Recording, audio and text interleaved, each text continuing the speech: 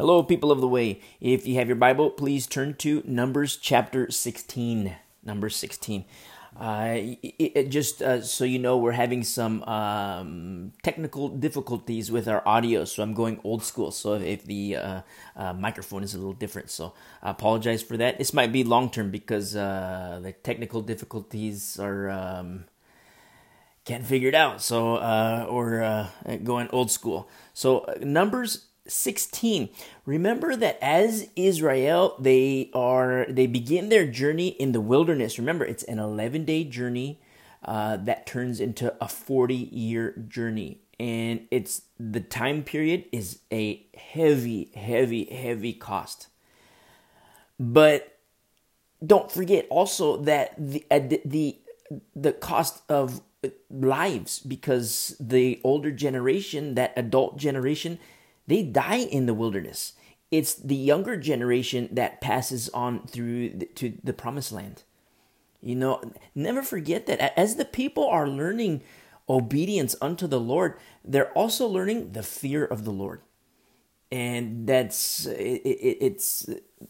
doesn't exclude chapter 16, and not just chapter 16. We're going to continue in chapter and book where the Lord is not just teaching. He's teaching, of course, but then at the same time, the people have their end. They have to learn, they have to apply, they have to obey, and they also learn the fear of the Lord, because remember, the Lord is reactionary. He's responsive to obedience, and he's also responsive to disobedience.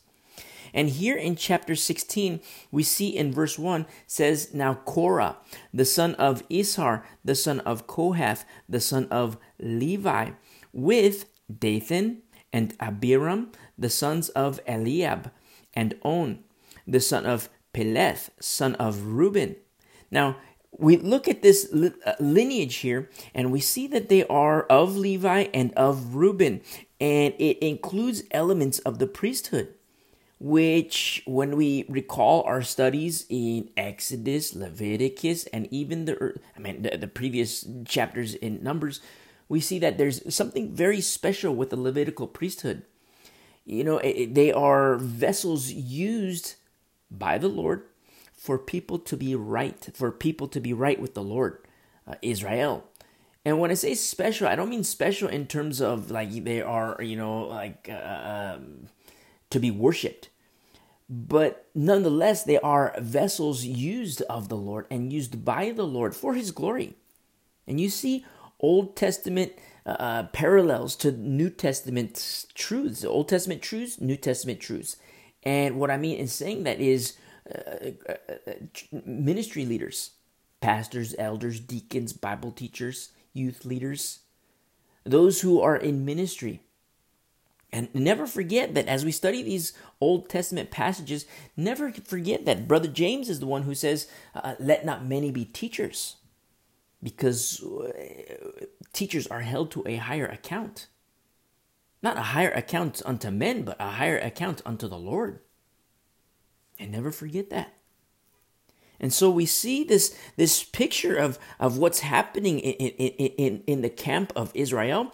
And you see, so this group of people, including some of the priesthood, vessels of the Lord, and it's Korah and this group of people, at the end of verse 1, took men, and they rose up before Moses. You see an uprising is starting to brew, a mutiny, so to speak. We're going to see exactly what happens. And you know what? Understand that the people, they're learning the fear of the Lord. And for you and me today, let us be a people that learns the fear of the Lord as well. Because remember, he never changes. Jesus Christ is the same yesterday, today, and forevermore. God is the one in Malachi. I never change, he says. I never change. Remember, a day with him is like 1,000 years, and 1,000 years is like a day. So we read these passages, we think that we're exempt from these passages because it was so far long ago in history. But never forget, because a day with the Lord is like 1,000 years, and 1,000 years is like a day. Think of the freshness this is unto the Lord. Just last week, they rose up before Moses with some of the children of Israel 250 leaders of the congregation. So leaders, representatives of the congregation, men of renown. This is of honor, men of honor, they have authority.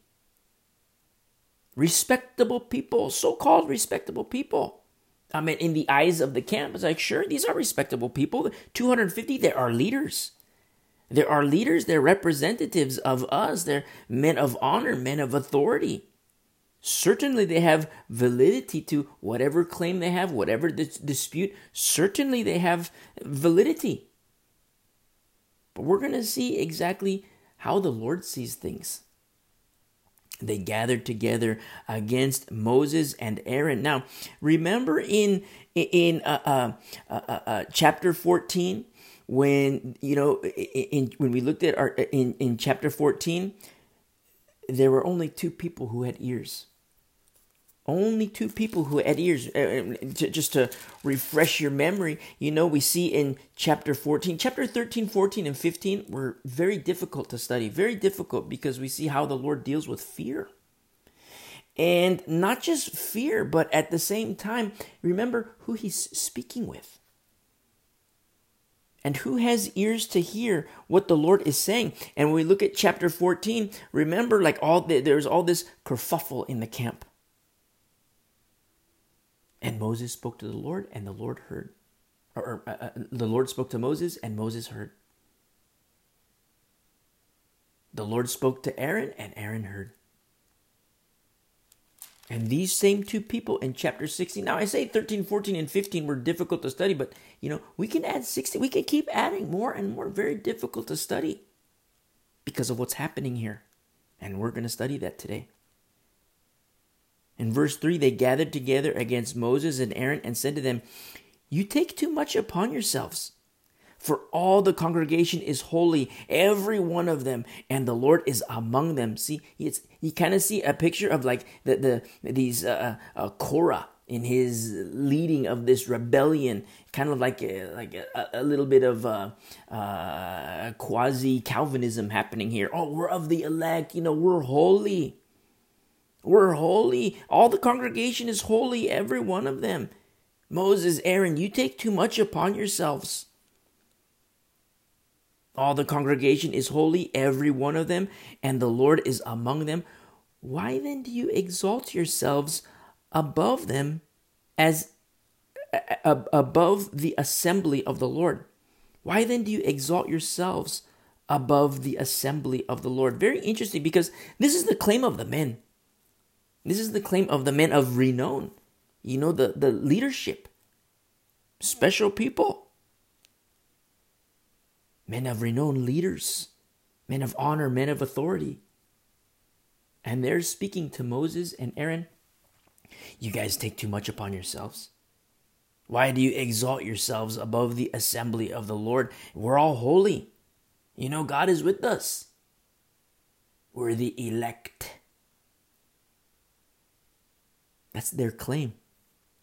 Now, if we were in the congregation, what would we have to dispute? If we were in the camp of Israel, of the tribe of Dan, and we're listening, we're kind of hearing what's going on. There's this kerfuffle going on. I wonder what's happening. Oh, you go get a little bit closer, stand a little bit closer. What's happening?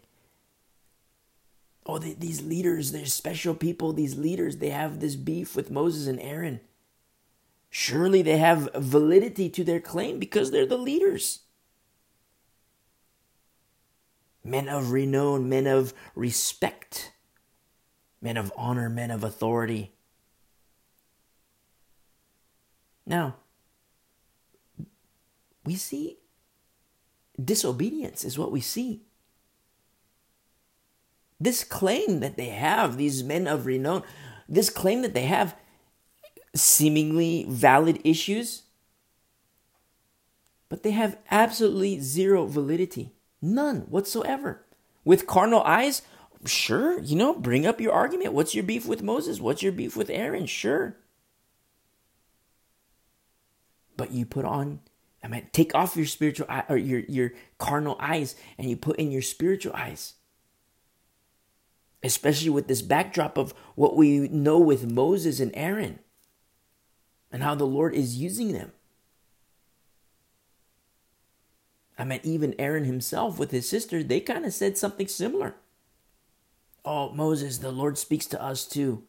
It's not just you, Moses. The Lord speaks to us too. And the Lord was like, yeah, I speak to you, but Moses is like my friend. And he is my vessel. I'm using him. And remember, the sister, Miriam, she leprosy. She got leprosy. Uncleanness. And they learned their lesson. You'd think that the camp would learn their lesson too. They would learn the fear of the Lord, but they haven't learned that yet. The claims of the carnal, the claims of the wicked, they might seem accurate. But really, it's their own debasement. I'll explain this. Like, say, for example, you and me, we're standing at ground level. And we're in a construction site where there's a big hole in the ground, a huge hole in the ground. We're at this big construction site and they're building like a skyscraper in Metropolis. And you and I were right there at that ground level. The construction crews walking around, all these things. And they have one of those, the makeshift elevators where they bring, equipment, up and down. And so here we are at ground level. And say, for example, a guy walks by us and says, you guys, you think you're so high and mighty. And we're just looking at each other like, what is he talking about? Like, I don't know what he's talking about. The guy, you guys think you're so high and mighty. And as he's speaking, he gets into the elevator. Remember, there's this big hole in the ground. They're laying the concrete down for the foundation of a big skyscraper. He hits a button. You guys think you're so special? He hits the button to go down because he's going to work at the basement. And he gets further and further away from us. You and me, we're at ground level. And all of a sudden he's going down. And he's yelling because we're getting further apart. You guys, you think you're so special? You exalt yourself. You think you're above me? You think you're above me? And he has to yell even further because he's going deeper and deeper and deeper down into the basement. Finally, he gets to the bottom and he has to get a megaphone so we can hear him. He hits the bottom and he gets out. He's like, we're at ground level. He's the one who's at the basement now and he has to get a megaphone because we can't hear him.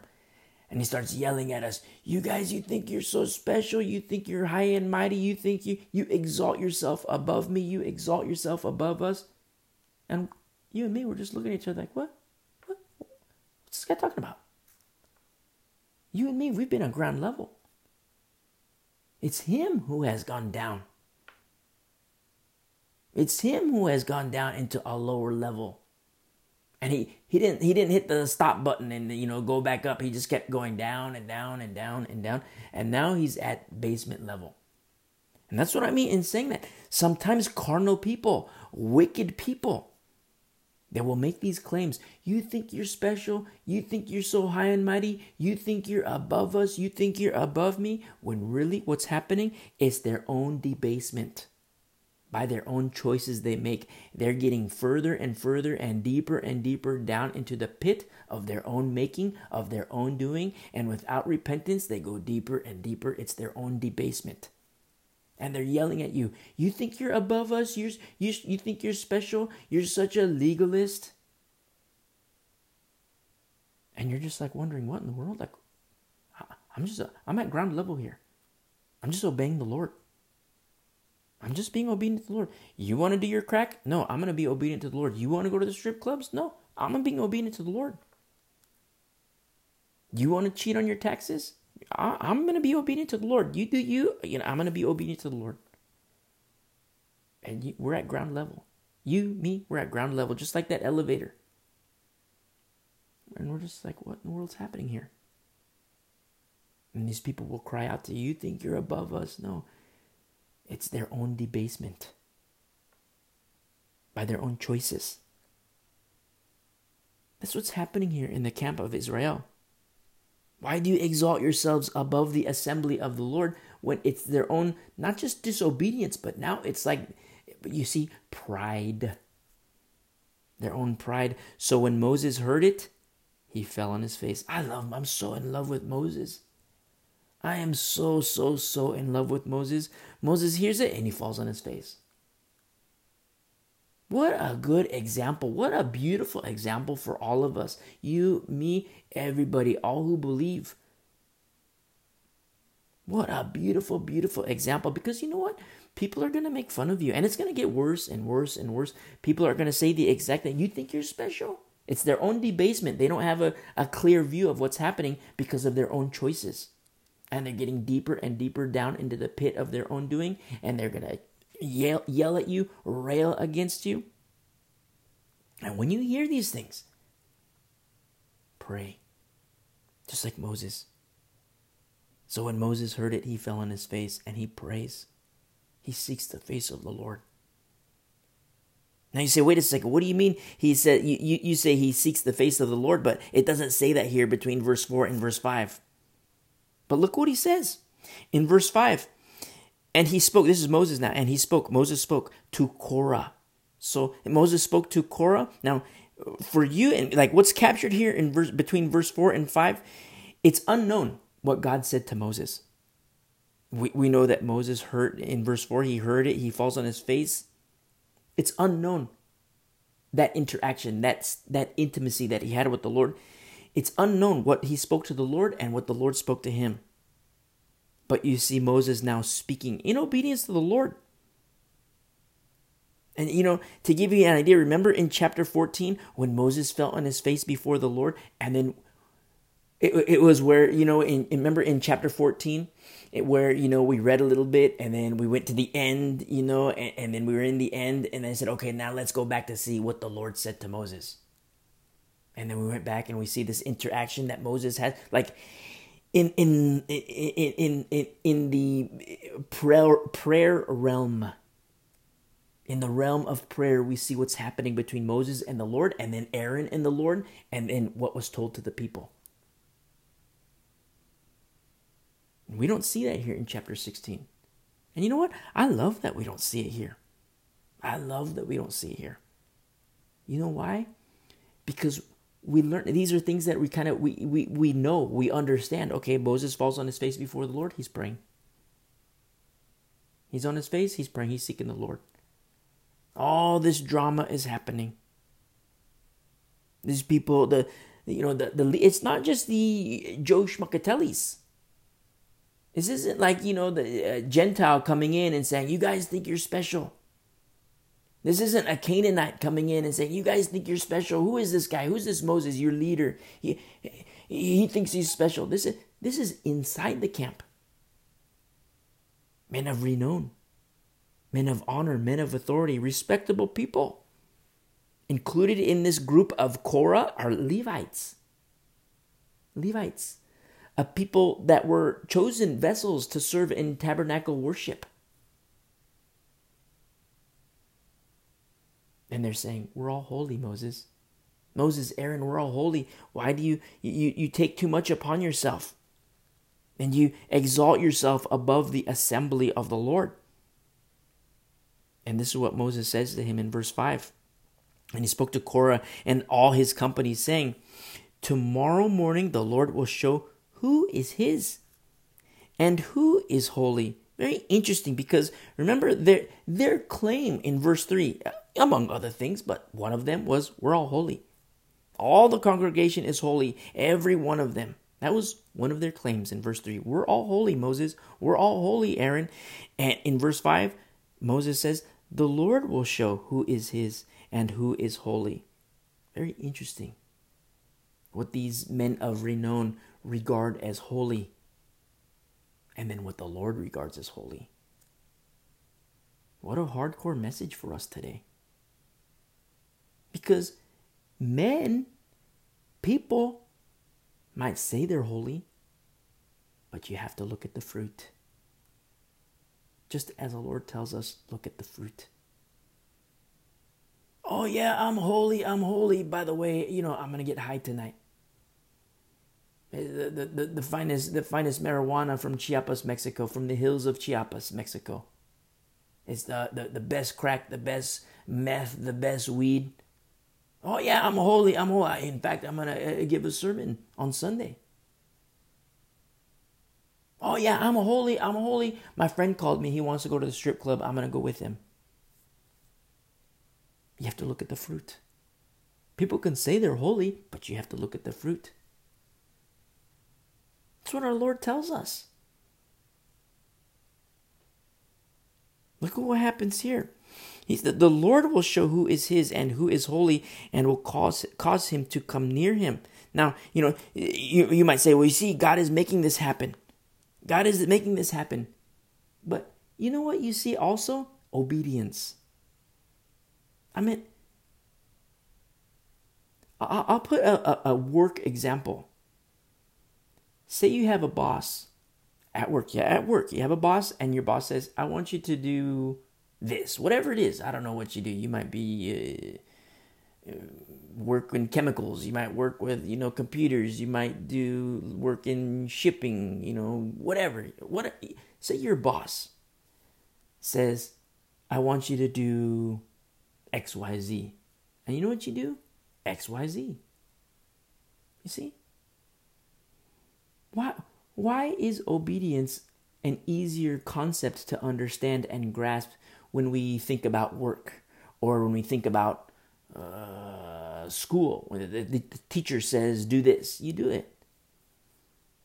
But when it comes to our faith in the Lord, when it comes to our walk with the Lord and our obedience to Him, why is it difficult to fathom obedience? Why is it difficult to practice obedience?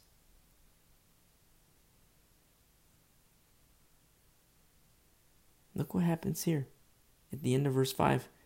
That one whom He chooses, He will cause to come near Him.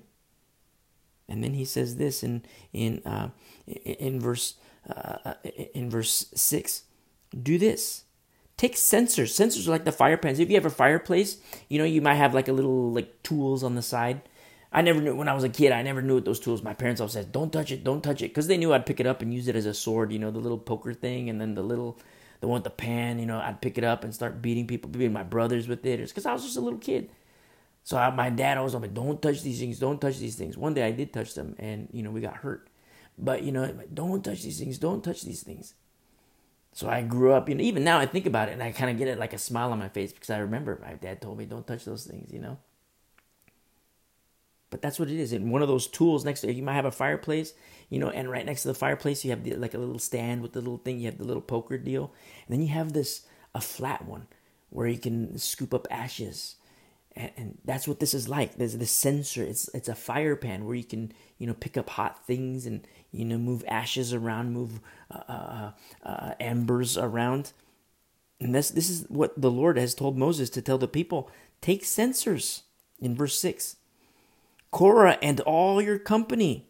Remember, this is Moses speaking to the men of renown, the men of honor and authority.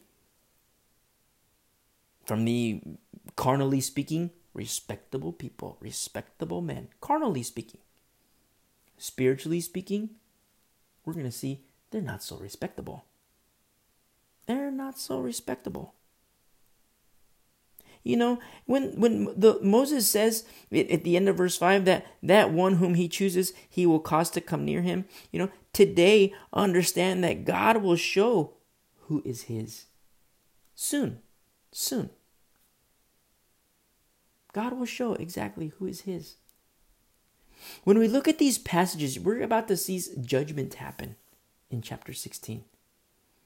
And when we look at these passages of judgment, understand too that judgment is coming. Here, in the church age, judgment is coming. We've become calloused to the fact that judgment is coming. We've become a lot of it complacent in the coming judgment. And Christians have fallen asleep. And because they've fallen asleep, look at what's happening. Look at the war rages around us. There's the enemy that's coming into the camp. Look at our study in 1 Corinthians on Sunday and correlate that with the church today. You see a lot of correlation in terms of baby Christians. But then what you also don't see is, where are the pastors? Where are the elders? to say, hey, cut this out. This isn't good. Don't do this. Don't do that. Encourage the church, comfort the church, but then at the same time also correct the church. Where are the pastors? Where are the elders? Asleep.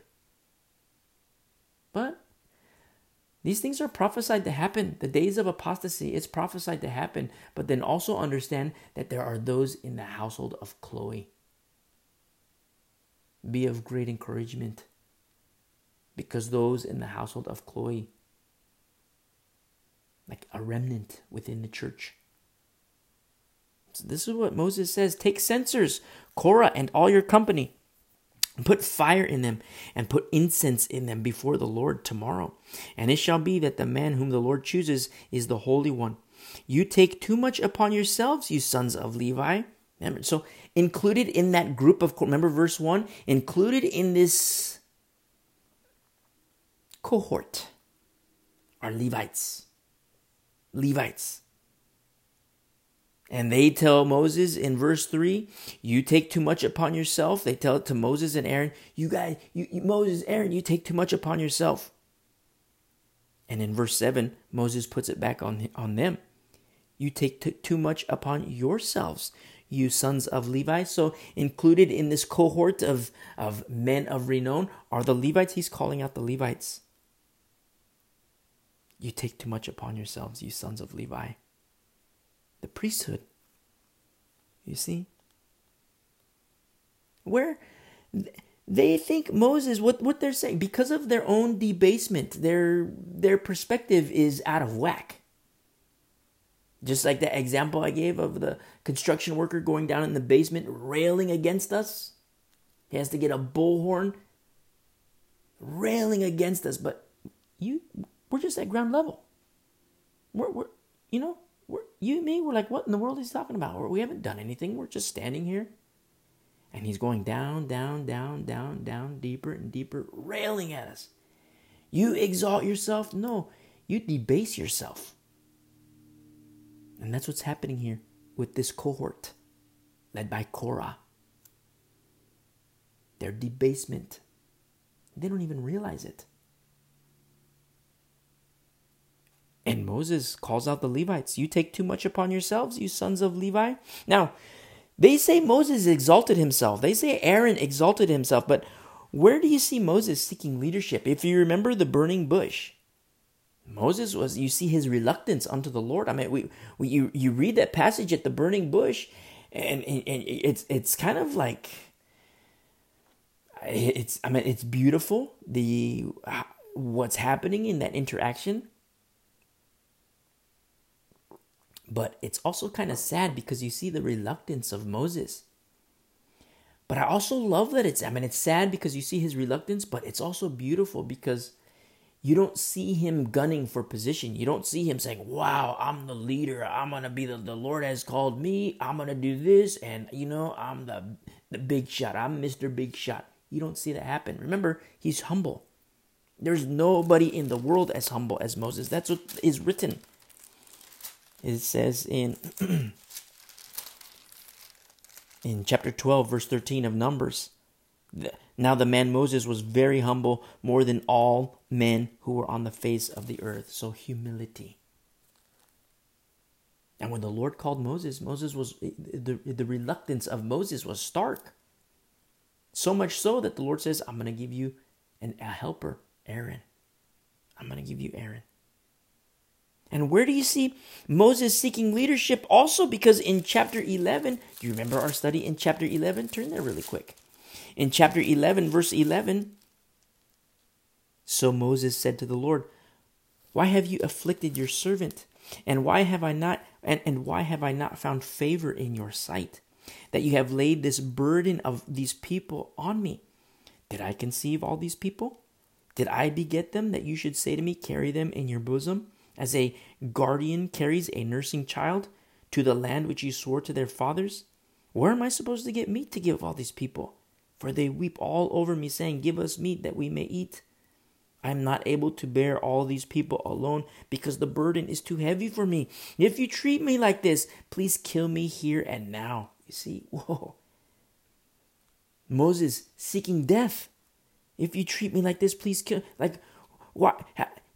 you've laid the burden of all these people on me. Why have I not found favor in your sight? That's what he says to the Lord. That's his prayer to the Lord. He says, if you're going to do this, Lord, kill me. Kill me. Now, in this prayer to the Lord, where do you see Moses gunning for position? Where do you see Moses say, oh, I'm Mr. Big Shot, I'm the leader? You don't see it at all. You don't see it at all. And Moses, when this cohort of men of renown, this cohort of respectable people, they come before him and Aaron, and they tell him, you take too much upon yourselves. You exalt yourself above us. We're all holy. Moses turns it back on them. You take too much upon yourselves, you sons of Levi. In verse 8, going back to chapter 16, in verse 8, then Moses said to Korah, hear now, you sons of Levi, calling out the priesthood. But notice, he turns to Korah. I think that's so powerful. Because the source of this corruption, Korah. I mean, say for example, somebody you love, a close friend, family, relative, doesn't matter, but somebody you love deeply, and then all of a sudden they get corrupted by person X. And one day you love this person, your best friend, you love this person so much, 2 peas in a pod. And then person X comes on the scene, takes that pod, takes your friend that you love so much, and corrupts that person, corrupts your friend. And you might say to your friend, you take too much upon yourself, you son of Levi. You take too much upon yourself. But then you direct a portion of that to person X because they're responsible for the corruption. They're the ones that seduced your friend. That's the source. Moses said to Korah, hear me now, you sons of Levi, to the priesthood. In verse 9, is it a small thing? Is it a small thing to you that the God of Israel has separated you from the congregation of Israel to bring you near to himself to do the work of the tabernacle of the Lord? Do you remember our study in Leviticus? Abodah Mishkan. Do you remember? Abodah Mishkan, a bondservant in the shepherd's house. It's a very special calling what the Levites were tasked to do by the Lord and for the Lord. And in so doing, in being by the Lord and for the Lord, in so doing, also for the people, because it was for the people, the camp of Israel, to be right with God. Atonement for the people. And Moses is calling them out. Is it a small thing? Is it a small thing to you? That's what he's asking them. It's not a small thing. They don't see that. What a hardcore message. A hardcore message, because you know what happens sometimes in our walk with the Lord? It happens sometimes, and it can happen with us. We see it happen with people. It can happen with us. Certainly can happen with us. And it did happen with me 25 years ago. Complacency. Oh yeah, I'm a Christian, I'm saved. I'm a Christian, so, I said the sinner's prayer, so I'm good to go. And we grow complacent. And in our complacency, we lose our war footing. And yes, I repeat, and I say it on purpose, war footing. That's what happens with complacency. We lose our war footing. You see, man, strong leg back, fight, hand-to-hand combat. That's what complacency does. We lose that war footing. That position of not just attack, but that position of defense. We used to have this saying, complacency kills. Because we lose the war footing. We lose that stance. And that's what Moses is saying here to the Levites.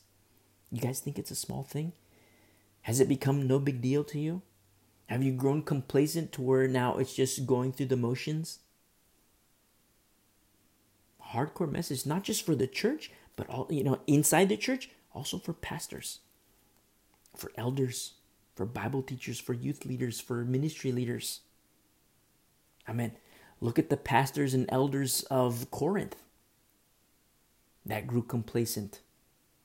You think, oh yeah, that happened in 10 years, that happened in 20 years. No, 3 years, less than 3 years. Those in the household of Chloe. Now, I don't say that to shame the household of Chloe. I say that because, they're so beautiful. The household of Chloe, I'm in love with all those believers there. I can't wait to meet them because they were the stronghold. They were the ones that didn't grow complacent. They were the ones that had their war footing when the pastors and elders didn't. The work of the Lord became a small thing to them. Those elders and pastors. No big deal. Oh yeah, God is love. Go ahead. You want to have sex with your dad's wife? Go ahead. God is love. You see, you want to have this division? You want to say Paul, Cephas, Apollos, go ahead. God is love. No war footing. Oh, let me just love you and God will fix the rest. I'm just going to love on you and let God fix the rest. And God did fix the rest. You know how? He used Paul, a vessel. He used those in the household of Chloe. He used Timothy. Those with the war footing. That's who the Lord used. Those who didn't regard ministry as a small thing. Those who had placed high regard in Abodah Mishkan.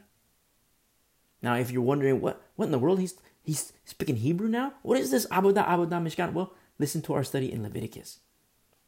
Which book? All of it. Is it a small thing? It's not a small thing. Because remember, the Lord said in Exodus 33, never forget, the Lord says, okay, you guys go to the land of milk and honey. That's what he told Moses Moses, you guys go to the land of milk and honey. Because I'm not going to be with you because you're a stiff-necked people. And if I go with you, I'm going to kill you all. If I go with you, I'm going to kill you. And then all of a sudden, Moses interceded for the people. And then the Lord says, okay, I'm going to go with you.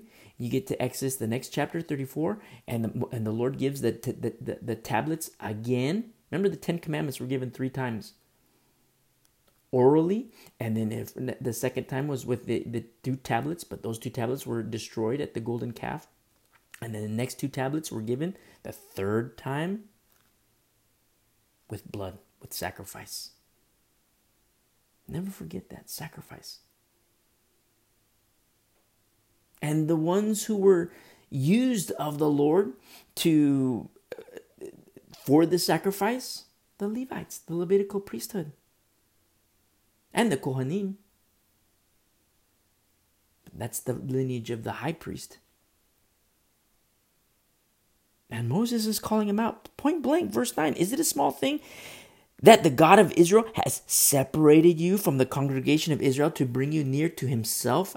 That alone, to bring you near to himself, that's a big deal. To do the work of the tabernacle of the Lord.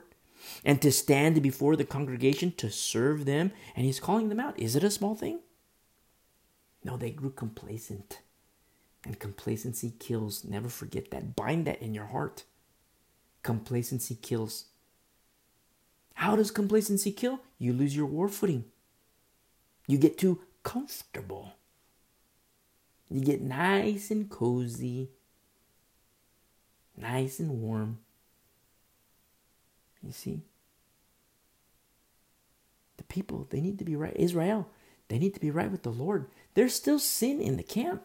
We're talking about this sin that we're going to address, but there's still a carnal nature in the people, in the entirety of the camp of Israel. And there is a purpose for the Levites. There is a purpose for the Kohanim. It's not a small thing. The Lord desires them to be right with him. Why? So that he can be with them, so that he can commune with them, so that he can sup with them.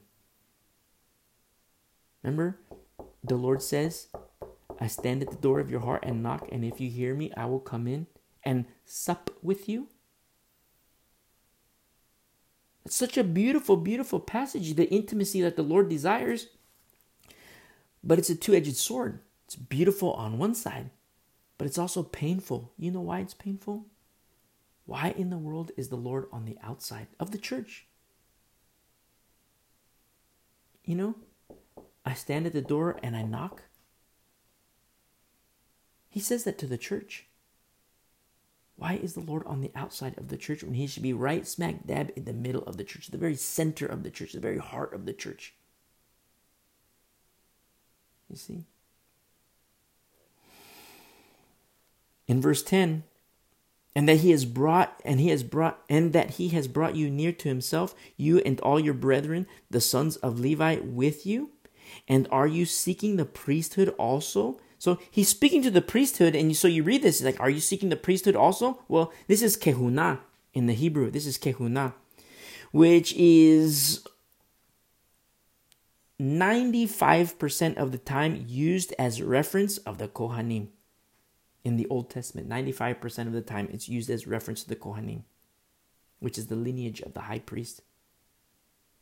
You start to see what's happening here. Pride. Pride has come into the camp. Pride has come into the hearts. Not to exclude the Levites. You see? Pride. Wow, what a hardcore message for us today. Pride that can enter into anybody's hearts. Yours or mine. Yours and mine. But we're in the same boat. Remember, it's the meek that shall inherit the earth. To keep your heart soft before the Lord. Soft, soft, soft before the Lord. Because when your heart becomes hard, you know what happens? It becomes difficult to shape, difficult to mold. I mean, take a piece of clay. And you know, it's fresh clay, it's nice and moldable, all these things. But then leave it out. Instead of wrapping it up and keeping it like an airtight container or having a seal on it. You know, and the next day, if you have an airtight seal on it, everything, you can still mold it the next day. You can still mold it a week later. You know, depending on how you treat it, you can mold it a year later. Maybe that's pushing it. Maybe 7 months later. Well, actually, depending on how you treat it, maybe a year later. But if you take a piece of clay and you leave it just out, the next day, it's going to be very difficult to mold it. A week later, next to impossible to mold it. A year later, impossible to mold it. You see? That's the danger of a hard heart. You and me, we are the ones who yield to the Lord, not the other way around. We yield to Him, not the other way around. Pride. The Lord called them out. Are you seeking the priest? Are you seeking the kehunah also? You guys are Levites. Do you want to be Kohanim? Is that what you're seeking? Whoa. He's calling. And you see pastors today gunning for position. Oh, I was hired on as the co-pastor, but, you know, they play like the corporate America game, the corporate game where it's like, you know, they badmouth the pastor, and so because they want to be the head pastor, you know, or an elder, you know, a deacon becomes an elder, and then all of a sudden from the elder they want to be the head pastor because I want to call the shots. I want to be Mr. Big Shot. Carnality. That's the heart of Korah. You see? In verse 11, therefore, you and all your company are gathered together. Now you read this and it's like, wow, their unity, they're gathered together, a united assembly. Remember, the respectable man. In verse 2, 250 leaders of the congregation, representatives of the congregation, men of renown. Very special, you know, men of honor, men of authority. And in verse 11, therefore you and all your company are gathered together against the Lord. Against the Lord. So in the entire camp of Israel, which had hundreds of thousands, you have these men of renown, 250. You have these men of renown. Well, surely these are respectable men. They have validity to their claim. And one guy is speaking. Aaron's with them, but Moses is speaking. You guys are gathered together against the Lord. And the whole time, remember verse 3, their claim, these men of renown, these respectable men, was we're all holy. We're of the elect. We're good to go. Continuing in verse 11. And what is Aaron that you complain against him? It's so beautiful to see these passages come together because you see a picture of what's happening in the camp of Israel, and we can't reserve it to, oh, this is just Israel. No, what happens in the camp of the church today? What happens in your heart and my hearts today? In your mind, in my mind today? Pride? Let us learn humility. False teaching? Let us learn truth and yield to the word of the Lord. I am fully aware that, I only know a small fraction of people that listen, but, it's like all kinds of people come and they hear that they might be accustomed to false teacher this, false teacher that, claims that were acceptable. But the word of God is our final authority. I don't say these things to hurt your feelings. I don't want to hurt your feelings. I'm the first to admit, when we read the Bible, your feelings will be hurt. I mean, when I first read the Bible, my feelings were definitely hurt. This is like, 25 years ago. My feelings were definitely hurt. And even still to this day, my little feelers are still hurt. Because that's the Lord. We yield to Him and the Holy Spirit does a work inside of us. It's beautiful. It's immensely beautiful because we see it's righteousness as we learn righteousness and not just learn it, apply. Not being hearers of the word only, but also doers. People are going to rail against you. People are going to say, oh, you're such a legalist. And just like at the elevator, at the construction site, you and me, here we are, we're standing here. And I say you and me because, a lot of times, it's just you and me speaking on a park bench. A lot of intimacy because you have a choice to make. Your family, relatives, friends, I love them. But this is you and me. People are going to rail against you. They're going to make fun of you. They're going to call you stupid. They're going to call you a legalist. Why then do you exalt yourself above the assembly of the Lord? We're all holy. We're of the elect. You see? And the whole time, like, what? What is he talking about? What is she talking about? What are they talking about? I'm just being obedient to the Lord. The Word of God says this, and so I do it. The Word of God says don't do this, I don't do it. I'm just obeying the Lord in your heart of hearts. You don't want to exalt yourself. In your heart of hearts, you're just obeying the Lord. It's kind of easy, It's, newsflash, it's kind of easy. Because you read the Bible and you obey the Bible. The ones that don't obey the Bible, the ones that refuse to obey the Word of God, they debase themselves. And they're going down that elevator shaft, making these claims against you. Because of their own choice to disobey the Word of God. You haven't gone anywhere. You don't exalt yourself. They debase themselves. You see? And so Moses is saying these things to these men of renown, respectable men. And he says, you're gathered against the Lord. And what is Aaron that you complain against him? I love this so much because it's very similar to what we studied in 1 Corinthians. Very similar to what Paul says when, we just plant or we just water. We're nothing. It's God who gives the increase. And don't forget, Aaron is the high priest. Aaron here is the high priest.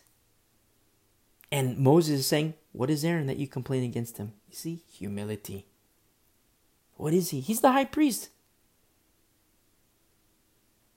It's in the Lord, real men of renown, real women of renown, biblical. They're not gallivanters, prideful gallivanters. They're full of sorrow. You know why? Because their heart is breaking for the church. Their heart is breaking for the lost.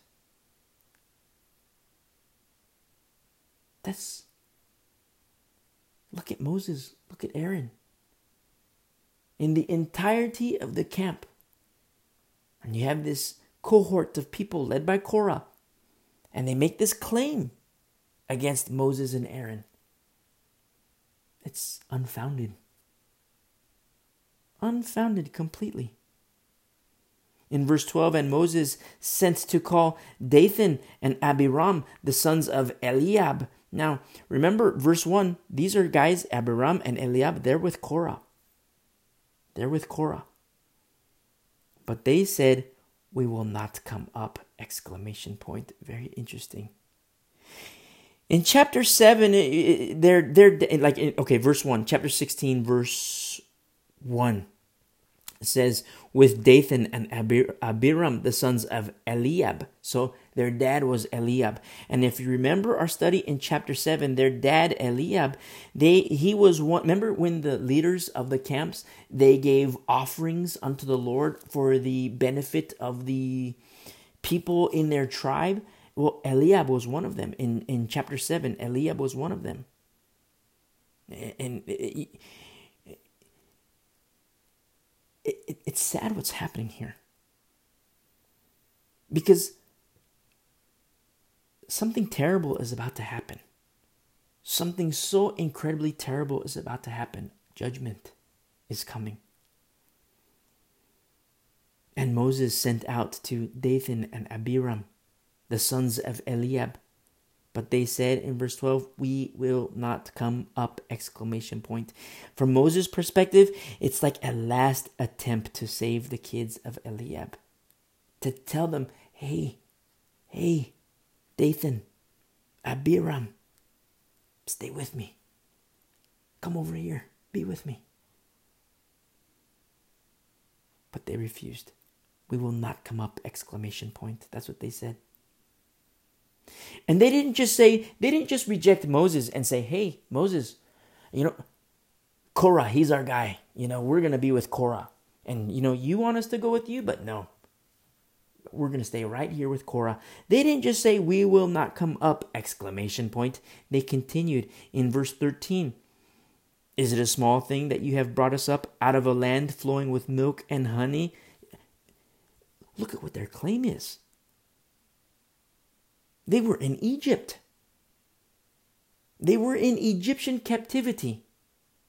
Slaves in bondage. And they refer to that as the land flowing with milk and honey. Wow. Is it a small thing that you have brought us up out of a land flowing with milk and honey to kill us in the wilderness? This is the sons of Eliab.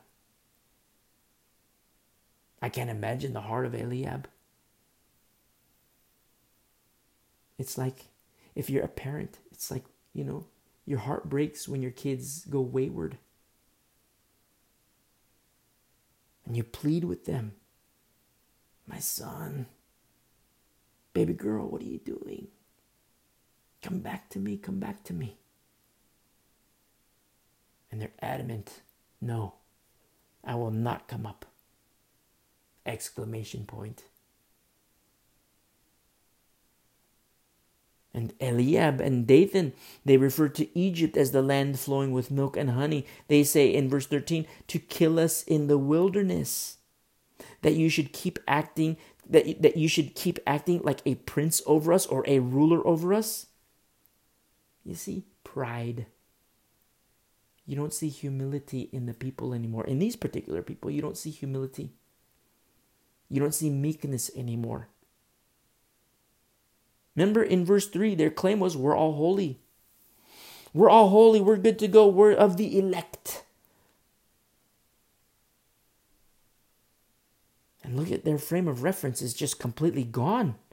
They refer to Egypt as the land of milk and honey.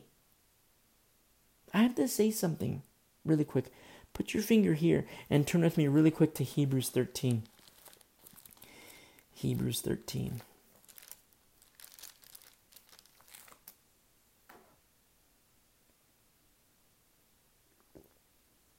Now this only applies, Hebrews 13, verse 17.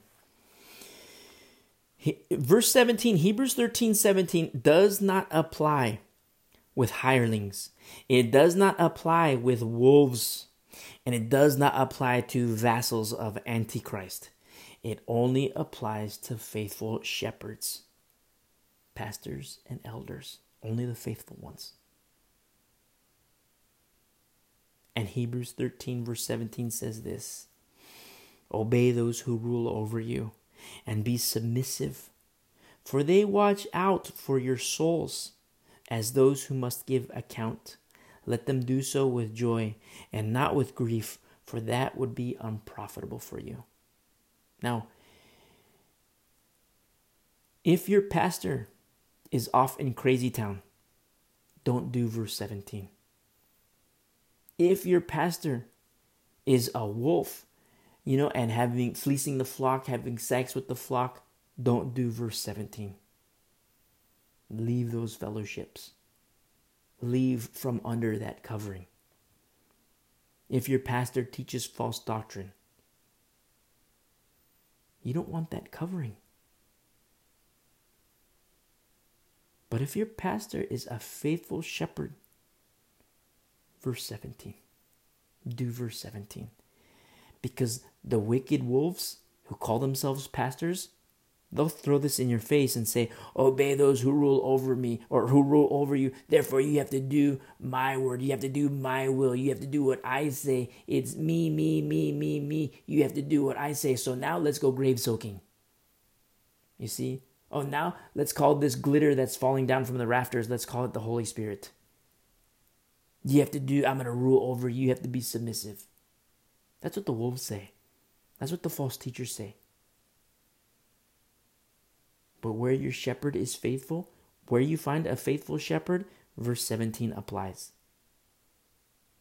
They watch out for your souls. They pray for, while you're asleep, they pray for you. While you're asleep, sound asleep, nice and comfy, nice, warm, and toasty, they're on their face before the Lord, praying for you, praying for your family, praying for everyone under your roof. That's what they're doing. They're reading the Bible, studying the Bible, so that they can teach you when it comes their time to teach.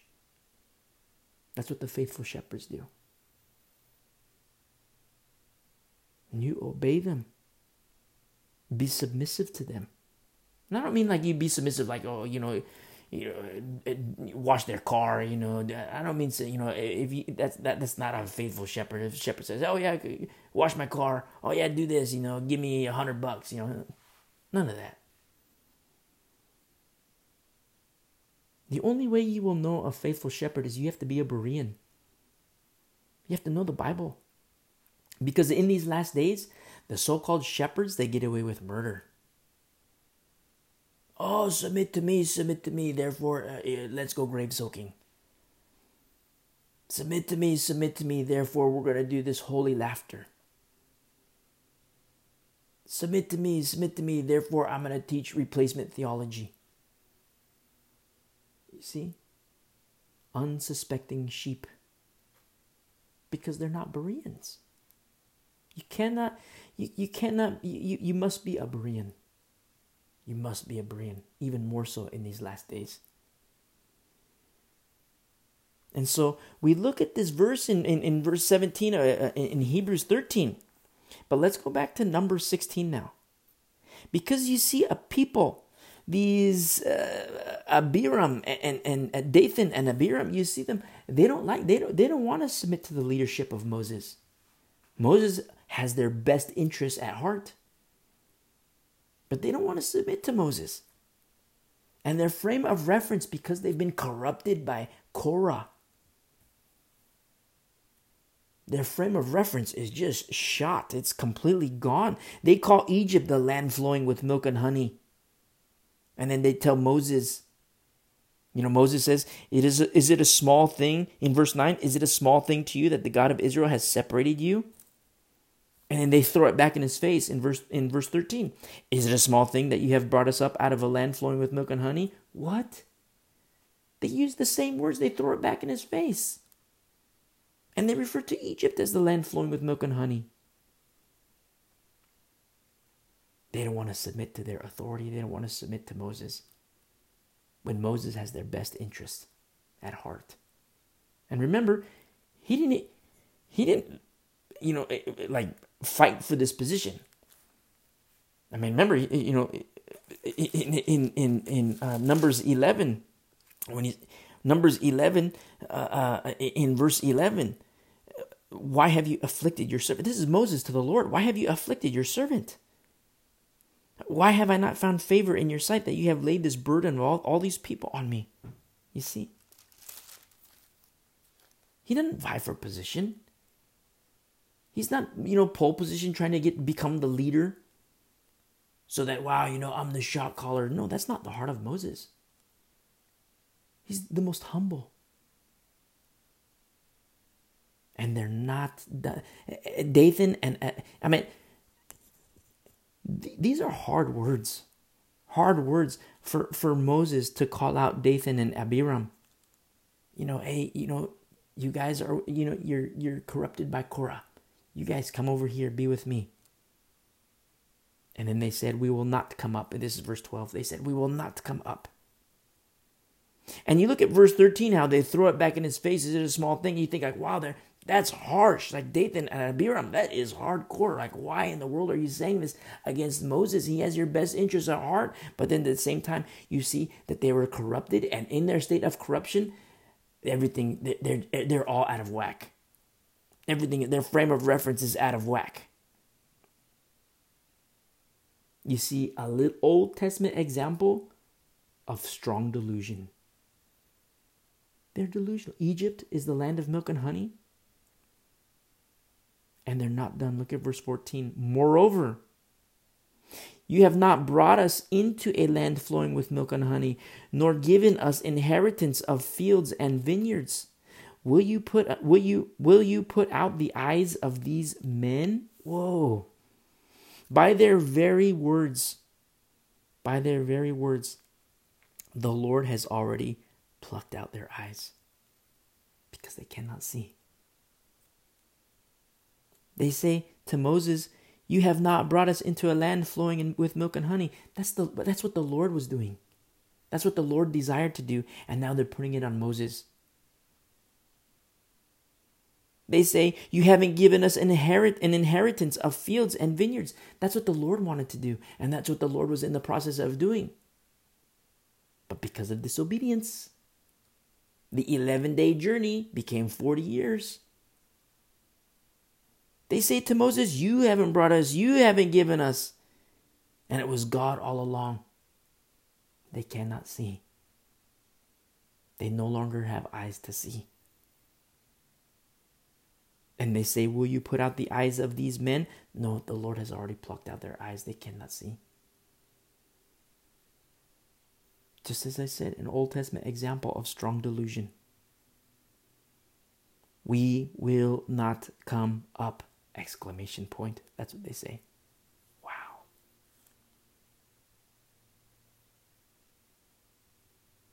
That's sad. This is terrible. I mean, if you're a parent and your kids, they're 20, 25, 30, 40. Maybe you're a grandparent. I've talked with these grandparents before. I've talked with these parents before. Godly parents. Godly, beautiful, godly grandparents. And it breaks their heart when their kids and grandkids, when they depart from the Lord, it breaks their heart. And maybe that's you. Maybe you're listening and you're like, wow, you hear this and you hear what the Dathan and Abiram are saying, and it's like, wow, you could just say, it's bad that it's happening. They could just say, we will not come up, period. But no, it's like they take the knife and they stick it in the heart of Moses. We will not come up, exclamation point. And you know what? Is it a small thing? And they go on and on and on. And every word they say is like a knife in the heart. And maybe you're a parent and you feel the exact same way at the words of your own kids who are now wayward. Pray for them. Intercede for them. Take the fight to your knees. And seek the face of the Lord. Just like in verse 4, this initial volley of this, what they said against Moses. In verse 4, when Moses heard it, he fell on his face. You do the same. Fall on your face before the Lord and seek Him. So these kids, Dathan and Abiram, they make up their mind. We will not come up, they say at the end of verse 14. In verse 15, then Moses was very angry. Now this translates as he's hot with anger. He's like glowing hot. It translates in Hebrew as glowing hot with anger. He's hot. He's very angry. And said to the Lord, now let's pause here. I love this so much because you see the intimacy that Moses has with the Lord, it is intact. Ephesians 4:26 says, it's okay to be angry. I'm paraphrasing. It's completely fine to be angry, except this: do not sin in your anger. Emotions are totally okay.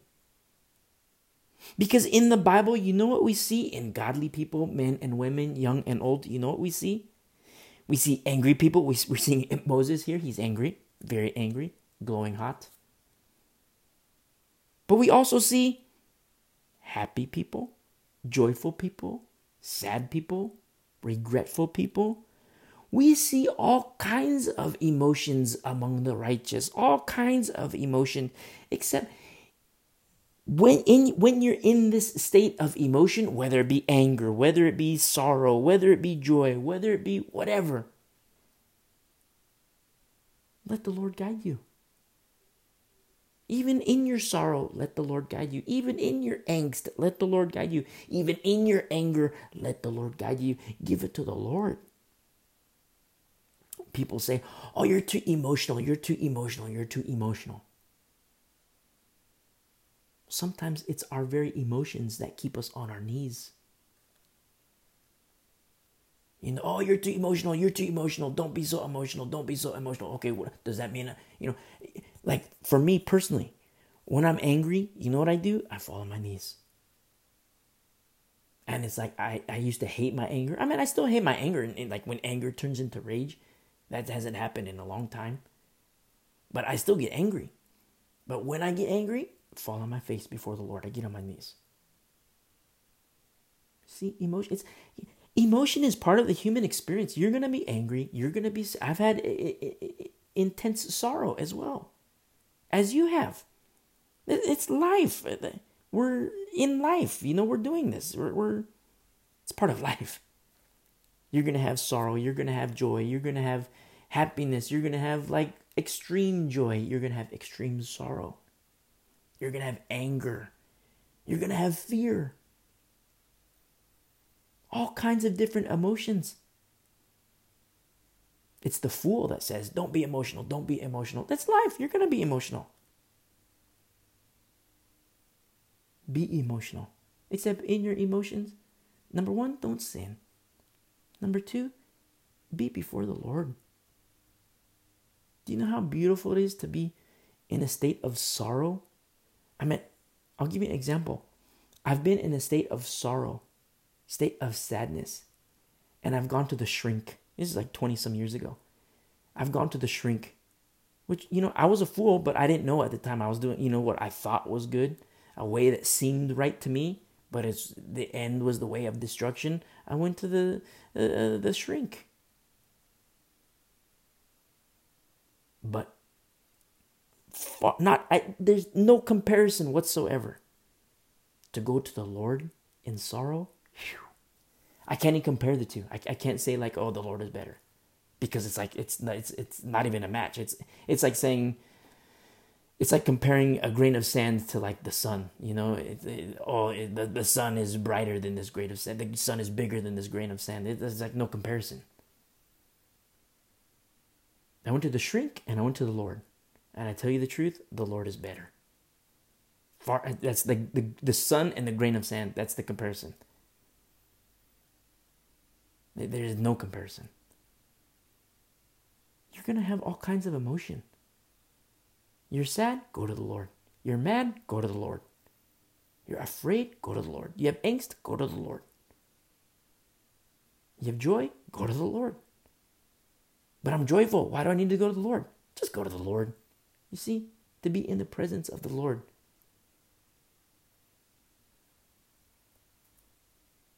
That's what I love here so much. Because Moses in verse 15, he's very angry. It's like glowing hot. I mean, if you ever like a crew serve weapon, like a 50 caliber weapon, it's crew serve. It's like one or two guys, and depending on the kind of weapon, it might be three guys. But you have to change out the barrels, because the barrels that you keep firing, rapid fire, you keep firing, boom, boom, boom, boom, boom, boom, and it starts to glow. And if it glows, the heat of it will mess with the ballistics of the round. It's no longer accurate, and you can ruin the weapon. So you have to change up the barrel because it glows white hot. That's what I think about when I read in the Hebrew. It's like glowing white hot with anger. That's how angry Moses is. And it's righteous indignation. And he doesn't sin he's not like white hot and he starts beating people up. No, he's white hot, he's angry, and he says to the Lord. You see in verse 15, he has oneness with the Lord. He has intimacy with the Lord. And he goes to the Lord and he says, do not respect their offering, which translates in the Hebrew as turn away from their offering. I have not taken one donkey from them, nor have I hurt one of them. You see what's so beautiful? This claim, Moses is angry. He's white hot, except he goes to the Lord. He doesn't start beating people up. He goes to the Lord. And when he says this to the Lord, I have not taken one donkey from them. I have not hurt one of them. He has a clear conscience before the Lord. Which means what? There is no validity whatsoever to this claim that these men have. These men of renown. No validity whatsoever to their claim. Just like I gave that example, you and me standing at the construction site in Metropolis. A big hole in the ground. It's deep because they're building a big skyscraper. Their foundation has to be deep. And at the construction site, which is all dirt, they're just getting ready to pour the concrete. There we are, you and me, ground level, just, having a conversation.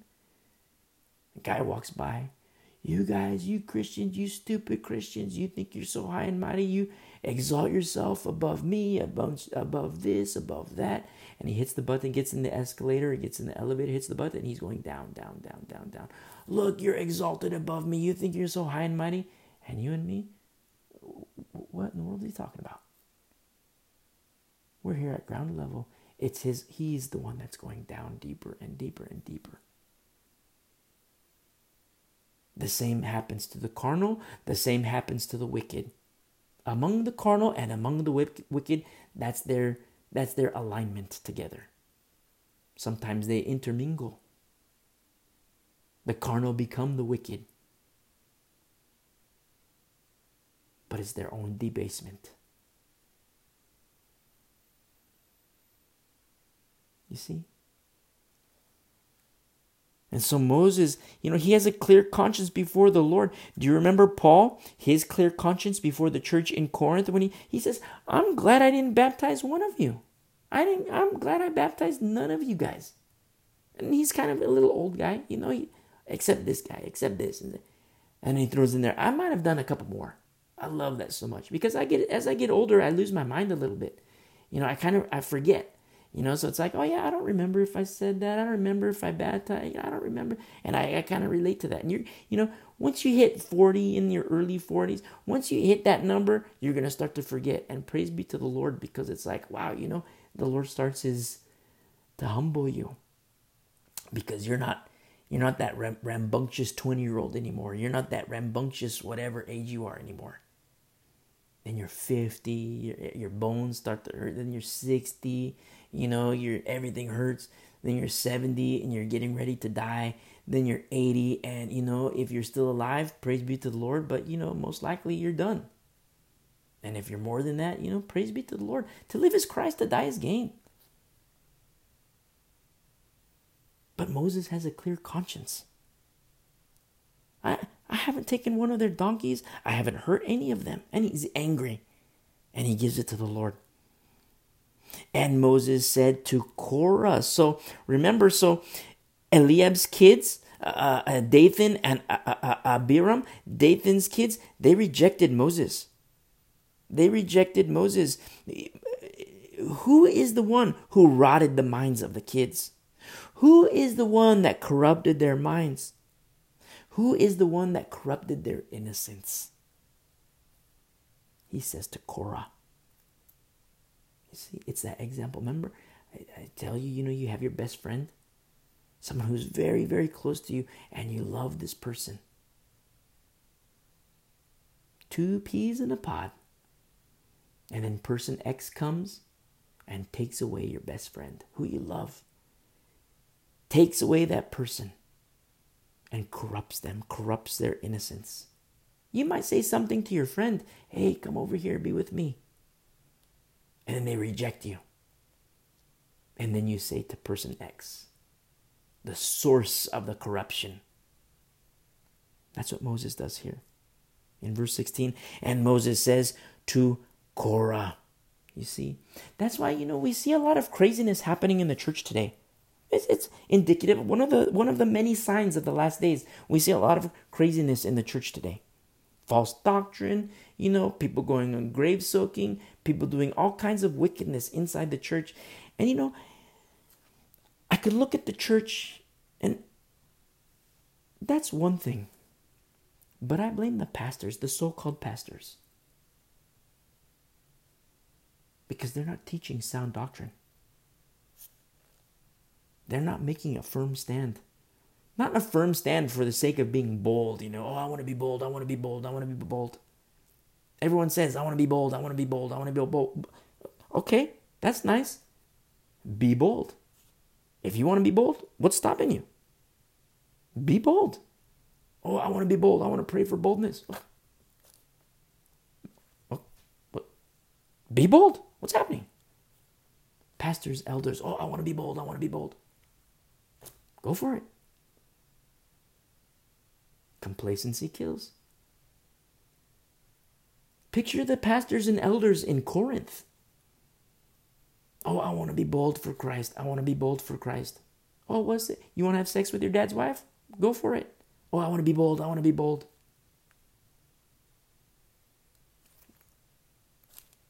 What's happening?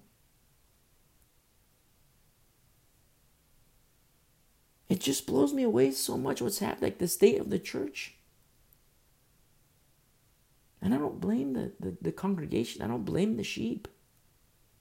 I blame the shepherds, so-called shepherds. I blame the pastors. Just like you see crazy kids, they're kids. What do you expect from kids? Not to, denigrate. If you're young and you're listening, not to denigrate you. But you're a kid, you're 10 years old, 12 years old, 13 years old. You're a kid. You got a lot of learning left to do. Sometimes, you get this idea, if you're young, you get this idea in your head. Oh yeah, I've lived my life. I know it all. I know this, I know that. You don't. Plain and simple. I used to, when I was 13, 10, I used to think I knew it all. But to this day, I admit I still don't know it all. We're still, you read the Bible, you're learning, we're growing, we're maturing, and we're moving on to perfection. And it's going to keep happening. When the Lord is done with you, when the Lord is done, He brings you to completion, you know what's going to happen? You're going to die. Because He's done. You will not be complete until you die. But we still move on to perfection. Completeness is in the presence of the Lord. But you look at crazy kids. Disrespectful, disobedient. You see kids badmouth. You see disrespectful kids. They don't say please. They don't say their thank yous. They're little jerks. They're kids. I don't blame the kid. I mean, the kid, if they're like 15, okay, I blame the kids. But not the kids alone. I blame the parents too. If they're 10, surely the parents. 13, surely the parents. 16, 17, the kid and the parent. You see, parents, don't forget, if you're a parent, I love you.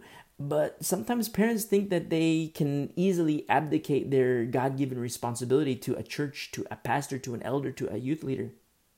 You can't do that.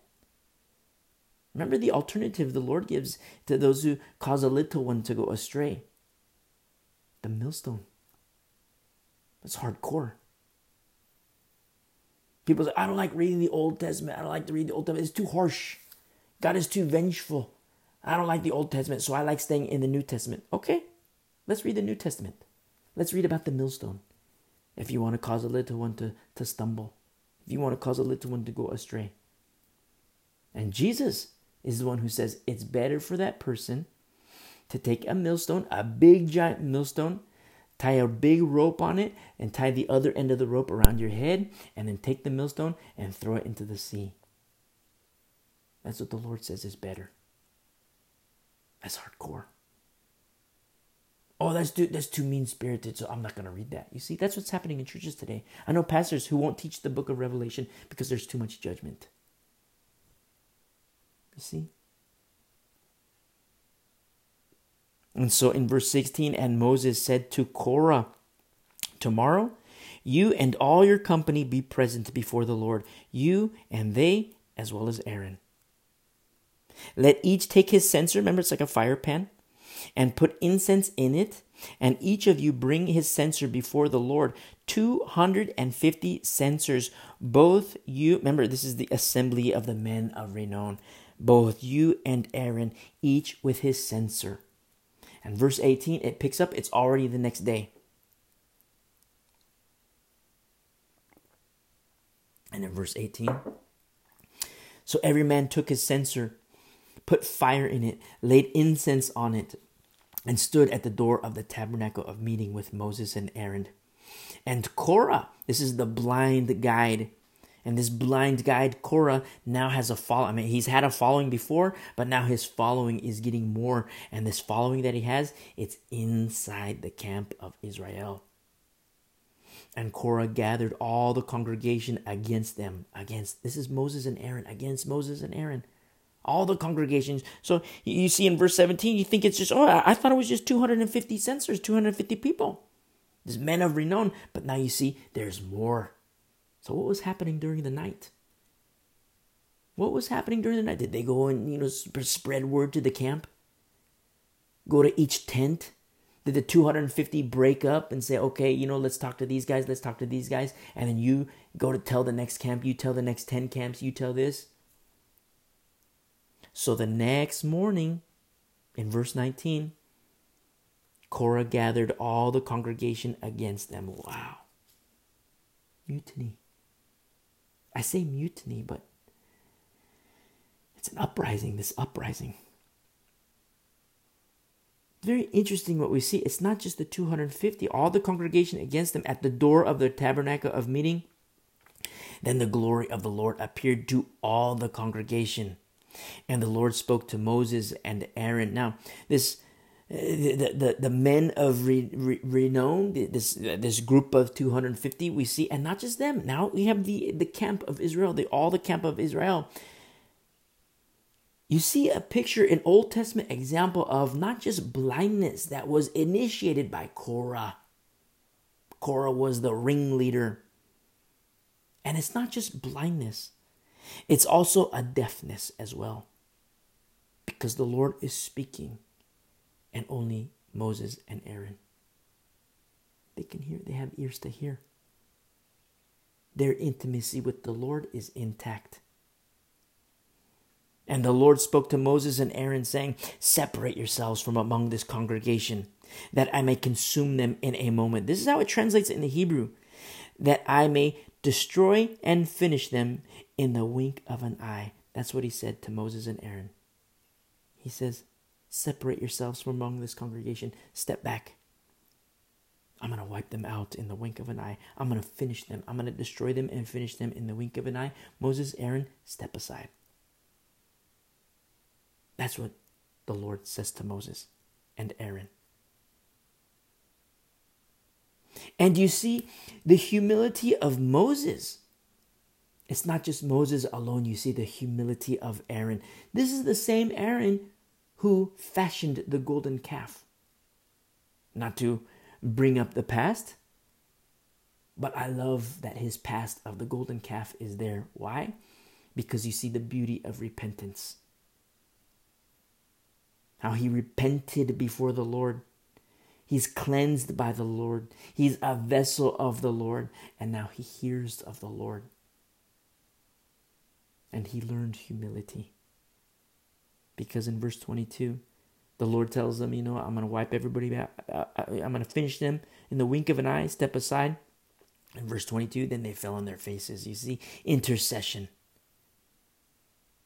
Intercession of Moses and Aaron when the entire congregation was against them. People will hate you. You're on fire for the Lord. They will call you a legalist. And in your heart of hearts, all you're doing is obeying the word of God. People say, hey, get high with me, get drunk with me, drink this, take this, let's go to this club, let's go to this, let's do this. It's ladies' night, we're going to do this, and you're just like, look, you do you, and I'm going to obey the Lord. It's kind of easy. I shouldn't say it's kind of easy. It's super easy. You've made your choice. And then people will make fun of you. They'll call you stupid. They'll call you a legalist. They'll say, why do you exalt yourself above us? When they're debasing themselves. Their frame of reference is shot. And because their frame of reference is shot, because they have no love of truth, now all of a sudden they're off in crazy town. Just as Dathan and Eliab, Dathan and Abiram, they thought that Egypt was the land of milk and honey. Remember, so you see a picture of a form of judgment because they had no love of truth. And rather in being so angry, like, oh, how dare you say that about me? I'm gonna beat you up. And when the Lord says, hey, I'm gonna wipe them out, I'm gonna kill them, you know what Moses and Aaron do? In verse 22, they fell on their faces. You see? Intercession. And said, oh God, the God of the spirits of all flesh, or the God of the wind and breath of all flesh. In the Hebrew, when you look at spirit and wind, is one and the same. Ruach in the Hebrew. The God of the spirits of all flesh. Shall one man sin? Remember Korah? He's like the ringleader. Shall one man sin and you be angry with all the congregation? Wow. That's what's so beautiful about the intercession of the godly people, of the righteous. Job did it for his kids. Paul did it for the church. Timothy did it. Remember, there's no one as like-minded as Paul who had sincere care for the souls. And you can do it. For the church, for the lost, for your kids, for your grandkids, for your parents, for your grandparents. You can intercede. Even when they hate you. Even when they call you a legalist. Even when they call you stupid. Even when they think you're a fool. Even when they tell you, you exalt yourself above us. And you seek the face of the Lord. In verse 23, so the Lord spoke to Moses, saying, now, remember verse 3, because this cohort of Korah, they kept saying, we're holy, we're holy. But who is the one who hears the Lord? Moses and Aaron. And now the Lord speaks to Moses in verse 24, and this is what he says. Speak to the congregation, saying, get away from the tents of Korah, Dathan, and Abiram. Wow. Remember the sons of Eliab. Their dad was one of the ones who made an offering in chapter 7, made an offering on behalf of the people, for the benefit of the people. One of the leaders. And you see in the Old Testament and New Testament, it's the exact same thing. In verse 24, when he says, get away from the tents of Korah, Dathan, and Abiram. Remember our study on Sunday? In 1 Corinthians chapter 5, verse 11, where Paul says, not to keep company with anyone named a brother. You see? The Old Testament and New Testament are exactly the same in this regard. Why? Because God never changes. He is the same yesterday, today, and forevermore. Paul says in 1 Corinthians chapter 5, a little refresher course from what we mentioned on Sunday, not to keep company with anyone named a brother. It's not the world, it's the church. Named a brother who is sexually immoral. No, period. It's not just, okay, you're a Christian, you want to be sexually immoral? Okay, then I'm not going to keep company with you. There's a comma there, not a period. Not to keep company with anyone named a brother who is sexually immoral, comma, or covetous, or an idolater, or a reviler, or a drunkard, or an extortioner, not even to eat with such a person. You see? In verse 13, at the end, he says, therefore, put away from yourselves the evil person. That's inside the church. And that's what we see here in Numbers 16, inside the camp, where the Lord says, get away from the tents of Korah, Dathan, and Abiram. Don't forget that judgment comes first in the house of God. What does that mean for you and me today? Get away from the tents of Korah. Get away from the tents of Dathan. Get away from the tents of Abiram. In verse 25, number 16 now. And in verse 25, then Moses rose and went to Dathan and Abiram, and the elders of Israel followed him, and he spoke to the congregation, saying, remember, so what's happening here in verse 17, the Lord says, okay, this cohort of Korah, you come in the morning and, let's come before the Lord. In verse 16, tomorrow you and all your company be present before the Lord, you and they as well as Aaron. So in the night, in verse 18 picks up the very next day, except they're not alone. Because in verse 19 says, Korah gathered all the congregation against them. And so what happened in the night? It wasn't just the 250. Now it's like more. And so, okay, the Lord spoke to Moses, and Moses, in obedience to the Lord, in verse 26, and he spoke to the congregation, saying, depart now from the tents of these wicked men, ! Touch nothing of theirs, lest you be consumed in all their sins. People, oh, Moses, you're such a divider. Look, Moses is dividing the people. No, Moses is a servant. The divider is God. What do you mean? I don't get it. Moses is a servant. He's obedient to the Lord. He's doing exactly what the Lord is telling him to do. Turn with me really quick to Luke chapter 12.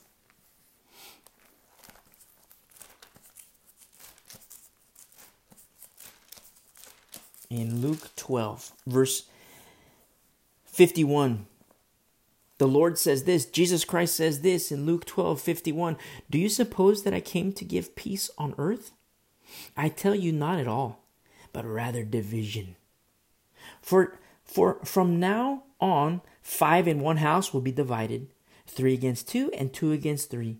Father will be divided against son, and son against father, mother against daughter, and daughter against mother, mother-in-law against her daughter-in-law, and daughter-in-law against her mother-in-law. Then he also said to the multitudes,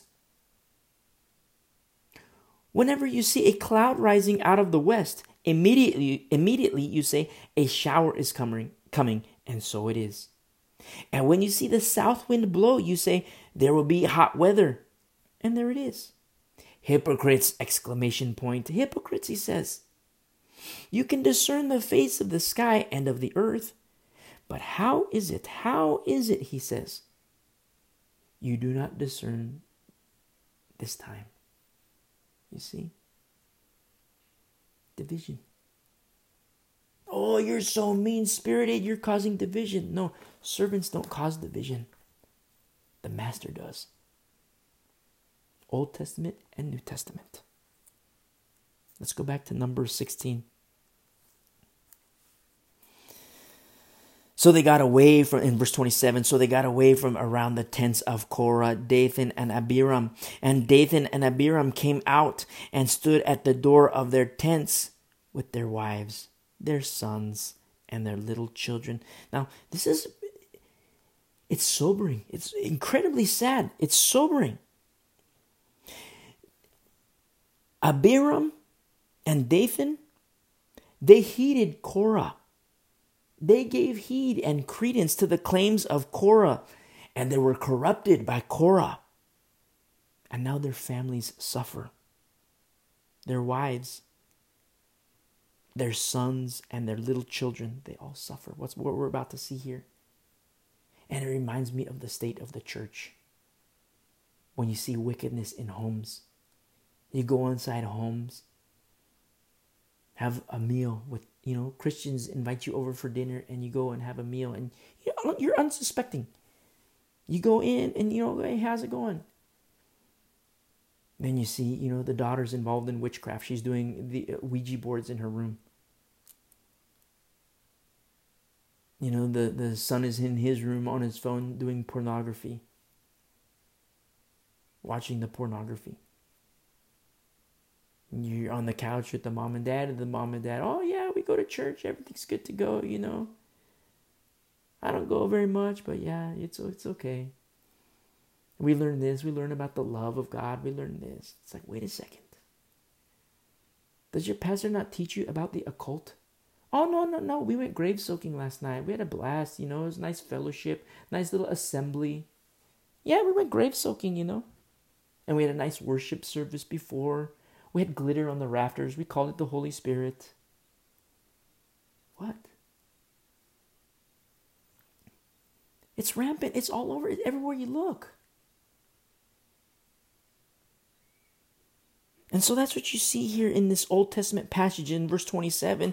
Dathan, Abiram, it's not just them alone. Because of their heeding of Korah, and because they became corrupt, it trickled into their homes, and it trickled into the heart of their families, their wives, their sons, and their little ones, their entire family. Look what happens here. And Moses said, by this you shall know that the Lord has sent me to do all these works. For I have not done them. Whoa, you see, remember, it's the Lord who's doing the work. They were saying, Moses, you do this, you say this, you exalt yourself. No, He's obedient. Remember, he's the one who says, at the burning bush, he's the one who, you see the reluctance of Moses at the burning bush. And now we get this far into things. And in chapter 11, verse 11, he says to the Lord, he says, why have you afflicted your servant? And why have I not found favor in your sight that you have laid this burden of all these people on me? In verse 15, if you treat me like this, please kill me here and now. You see? Moses isn't doing. Moses said, I have not done them. He's not the doer of these things. He's just a vessel. He's obedient. I have not done them of my own will. In verse 29, if these men die naturally like all men, or if they are visited by the common fate of all men, then the Lord has not sent me. So if they live, they live to be old, fine. They die, then that's a sign that I'm not of the Lord. The Lord hasn't sent me. In verse 30, but if the Lord creates a new thing, and the earth opens its mouth and swallows them up with all that belongs to them, and they go down alive into the pit, then you shall understand that these men have rejected the Lord. You see, their rejecting of the servant Moses is rejection of the master. It happened with Moses. We're seeing it happen right here. It happened with Samuel. Remember when the Lord told him, Samuel, they're not rejecting you, Samuel. They're rejecting me. It happened with Jeremiah. It happened with Ezekiel. It happened with Paul. And it might happen with you too. People hate you. They reject you. They call you names. They call you a legalist. They say you exalt yourself or you think you're better than us. No, they're debasing themselves by their own choices. And all you're doing is being obedient to the Lord. Yielding to His word. Yielding to His Spirit. That's all you're doing. They're not rejecting you. They're rejecting the Lord. And people have been rejecting God for a long time. And even still, through it all, Old Testament and New Testament, He is still long-suffering, not willing that any should perish. Just like the heart of Moses and Aaron. When they hated them, what did they do? They interceded. The Lord says, hey, step aside, I'm going to wipe them out. They interceded. He said, Lord, don't do this. When they hate you, you can intercede for them. Your haters, the ones who call you a legalist, the ones who call you stupid, the ones who say you're crazy, the ones who say you've lost your mind, the ones who say that you exalt yourself above us, you can intercede for them. Now you intercede for them. It's not to say judgment is not coming, but you still intercede for them.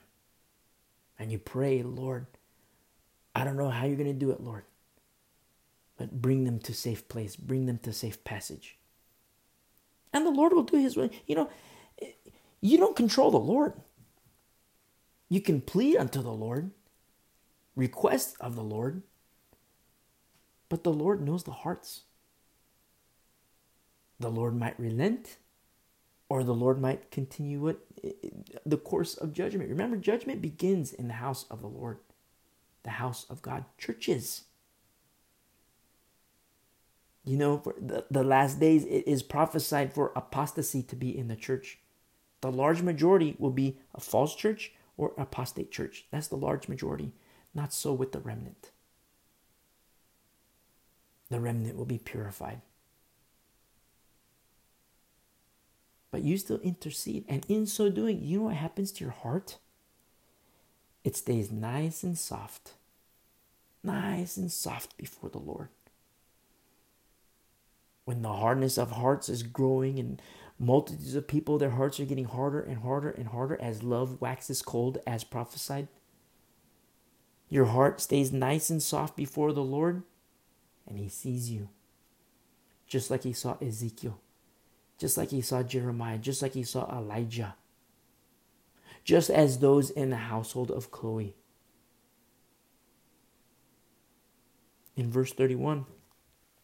Now it came to pass as He finished speaking all these words. So right when He was done. So verse 30, remember, in verse 30, if the Lord creates a new thing and the earth opens its mouth and swallows them up with all that belongs to them, and they go down alive into the pit, then you will understand that these men have rejected the Lord. Boom. And it came to pass as He finished speaking all these words that the ground split apart under them. So He finished. He says, then you will understand that these men have rejected the Lord. Boom. The earth starts to rip open. In verse 32, and the earth opened its mouth and swallowed them up. Whoa.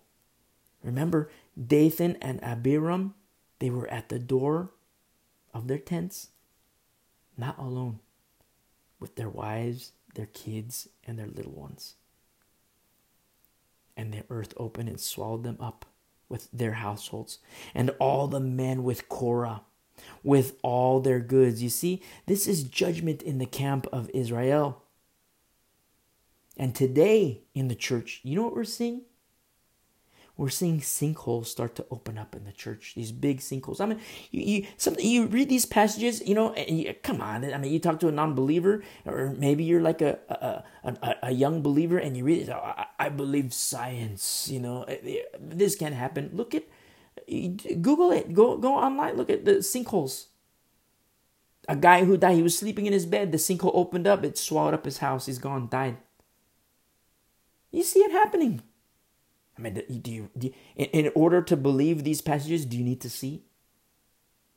When Jesus Christ says, "Blessed are those who believe and have not seen." Exercise your faith, my friend. Exercise your faith. The earth opened up, a big sinkhole opened up and swallowed them up with their households. It's not just the men. It's not just Dathan and Abiram alone. No, their families suffer. Their families pay a price. You see? So you hear me say, yes, wives, submit to your own husbands. It's beautiful when your husband is submitting to the lordship of Jesus Christ. But your husband is going off into crazy town. Your husband says, "Hey, baby, let's go grave soaking tonight." You say, "No way. No way." "Okay, I'm going to take the kids grave soaking with me." "No way. Not on my watch." No, you submit to Jesus Christ. You see? Because look what happens. You have these wives. "Oh, I'm going to submit to my husband. I'm going to submit to my husband." The husband goes off into crazy town. Starts being twisted by Korah. And all of a sudden is caught up in these lies of Korah. The deception of Korah, the corruption of Korah. And the wife, "Oh, I'm going to submit to my husband. I'm going to submit to my husband." And they're at the house, they're at the tent, the doorway of their household. Boom, the earth opens up. They die. All of them. They die. You're seeing sinkholes open up in the church today. And what are we told in Scripture? Get away from the tents of Korah, Dathan, and Abiram. Get away from their tents. Just as Paul says to Christians, not to keep company with anyone named a brother who is sexually immoral, covetous, an idolater, a reviler, a drunkard, an extortioner, not even to eat with such a person. It's a New Testament example of what we're seeing in the Old Testament. And the Old Testament is an example of what we read in 1 Corinthians chapter 5, verse 11. And also in verse 13, "Therefore put away from yourselves the evil person." "Oh, you're so mean-spirited. You're dividing. No, servants don't divide. The master divides.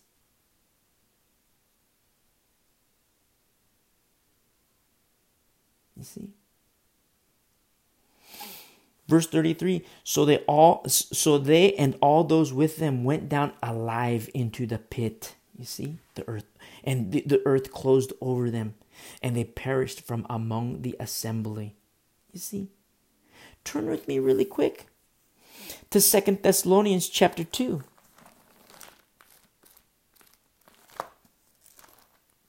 Second Thessalonians chapter 2. A little picture of the last days.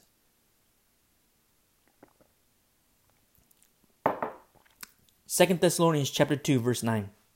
The coming of the lawless one is according to the working of Satan, with all power, signs, and lying wonders. It blows me away so much how this spirit of Antichrist, led by Satan, it's going into the world. And what you hear me say, sinkholes are opening up in the church.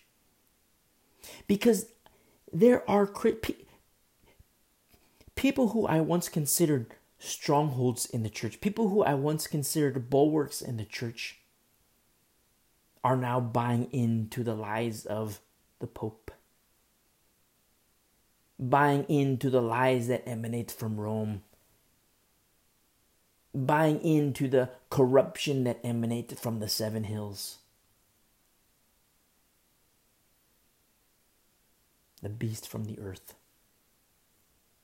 as prophesied. The coming of the lawless one is according to the working of Satan, with all power, signs, and lying wonders, and with all unrighteous deception among those who perish, because they did not receive the love of the truth. The love of the truth. Truth hurts. You don't need me to tell you that. Truth hurts. Truth is pain. Look at the passages we're reading today. The truth of God's holy word. And these are very painful passages, just like they were painful passages on Sunday. Truth hurts. It's painful. But the less carnal you get, the less hurtful truth will be. The more spiritual you get, the more beautiful truth will be. Why? Because the Lord is changing your heart. You're being transformed. Transformed into a new creation. If you let Him. Remember? I stand at the door of your heart and knock. And if you hear me, I will come in and sup with you. He says that to the church. Why is the Lord Jesus Christ on the outside of the church? Why does He need to knock when He should be right there inside? Because they did not receive the love of the truth that they might be saved. And for this reason, God will send them strong delusion that they should believe the lie.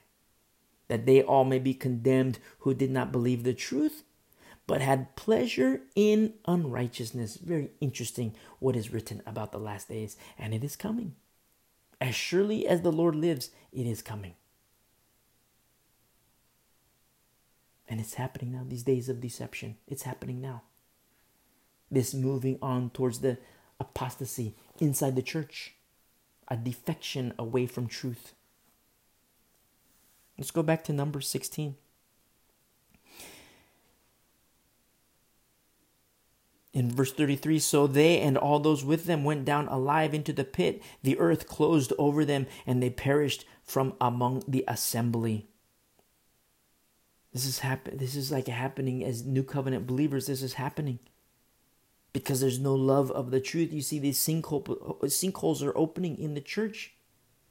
But don't forget Egypt too, because when the plagues befell Egypt, don't forget that there was light in Goshen. What does that say to you and me? Store your oil. Now is the time. Store your oil. You must. Because the days are getting darker and darker and darker and darker, and you have a choice. I say store your oil. In verse 34, then all Israel who were around them fled at their cry. Translates at their yelling and crying and crackling. If you've ever heard the sound of death, it's not a pretty sound. It's very sobering, it's very sad, it's very sorrowful. If you ever hear the sound of death, the moaning and groaning of a person who's dying. And that's what they hear. Little kids, little ones. The tents of Korah, Dathan, and Abiram, their wives, their sons, their kids. And you hear their cry. The sound of death. And all Israel, verse 34, who were around them fled at their cry, for they said, lest the earth swallow us up also. And a fire came out from the Lord and consumed the 250 men who were offering incense. Wow, so you see this judgment is on the men of renown. Verse 3, remember verse 3? They said, we're holy. We're holy. All the congregation is holy. We're good to go. Everything's fine. We're of the elect. And now they're dead.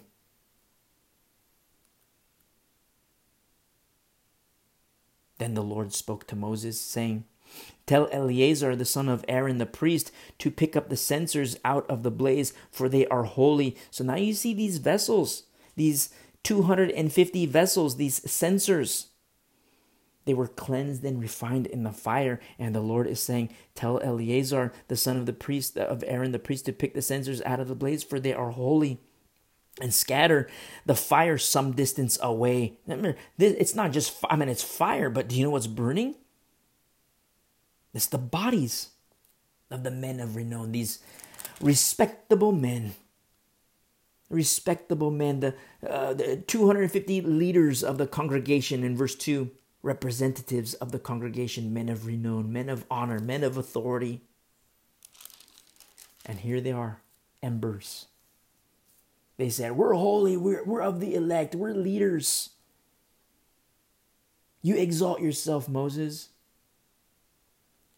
And now in verse 37, they're embers.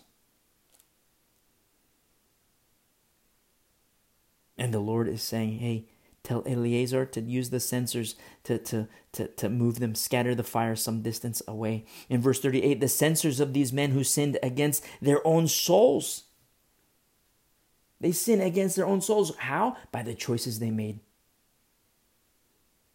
Instead of saying, oh, Korah, you're crazy, get out of here. They said, they lent ear to Korah.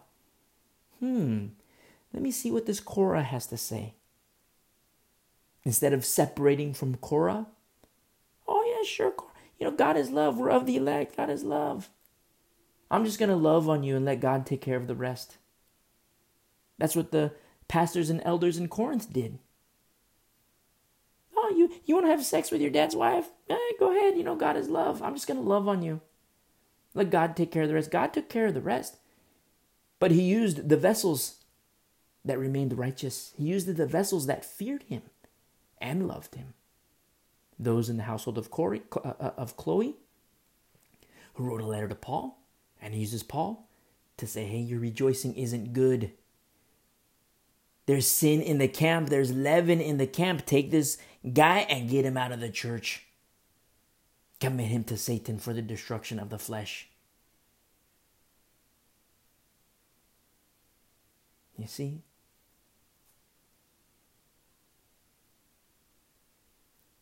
And so here in verse 37, in verse 38, the censers of these men who sinned against their own souls, let them be made into hammered plates or hammered sheets as a covering for the altar. So these censers, now they have to be pounded out and they're turned into sheets. And it says here in verse 38, because they presented them before the Lord, therefore they are holy, and they shall be a sign to the children of Israel. So before, there's no covering on the altar. No covering. Now you see the covering, and it's so that they can remember. It's a sign to the children of Israel. So before, if we were to go back in time, and before chapter 16, if we would go back in time to a different chapter, and we're back in time, and you see a person make an offering, you see no covering on the altar, no sheet covering on the altar. But then we get here in the chapter, say it's after chapter 16. From this point on, now you see a covering on the altar, and it's a sign to remember. Wow, I remember what happened with Korah. I remember what happened to Dathan and Eliab, or Dathan and Abiram, and their wives and their kids. I remember what happened. Wow, the kids paid a heavy price because of their dad. Wow, the wives paid a heavy price because of their husband. Dead, all dead. The people heard their cry. I remember hearing their cry. The sound of death of the child, the death of the mother, the death of this, the death of the grandparent, all because of corruption, the corruption of Korah. And instead of saying, Korah, get out of here, you're crazy, they lent ear to Korah and says, hey, Korah, you're right. Hey, Korah, you're right. They were corrupted. And they corrupted themselves. They sinned against their own souls, in verse 38 says. And it's a sign, so that they can remember and not forget. In verse 39, so Eleazar the priest took the bronze censers which those who were burned up had presented, and they were hammered out as a covering on the altar to be a memorial, to be a reminder is how it translates, to be a record is how it translates to the children of Israel. That no outsider who is not a descendant of Aaron should come near to offer incense before the Lord, that he might not become like Korah and his companions, just as the Lord had said to him through Moses. So you see what's happening here. You see a picture of what has happened. Pride, yes. But this pride further led to disobedience, because the Kohanim are the Kohanim. There's the Levites, which, they work in the tabernacle. But the Levites are not Kohanim. The Kohanim are the lineage that are are groomed to be the high priest. They have a separate capacity. They serve in a separate capacity. That's the Kohanim. Remember verse 10 where Moses asked the question, Are you seeking the priesthood also? Are you seeking the kehunah also? Are you seeking to be Kohanim? When they weren't even Kohanim, they were Levites. Disobedience. Now you see how this corruption of Korah, how pride becomes a foothold, can be a foothold of evil things. Satan knows it. Hopefully you know it. I pray we're learning it. But that's what happens with pride. It becomes a foothold of Satan. It becomes a foothold of demonic things, of evil things. Pride. Now, so you see the Levites is one thing, but then at the same time you see Dathan and Abiram. They were kids of Eliab. Their dad was Eliab. In chapter 7, verse 24, you see their dad was Eliab. But then at the same time, Eliab was of the tribe of Zebulun.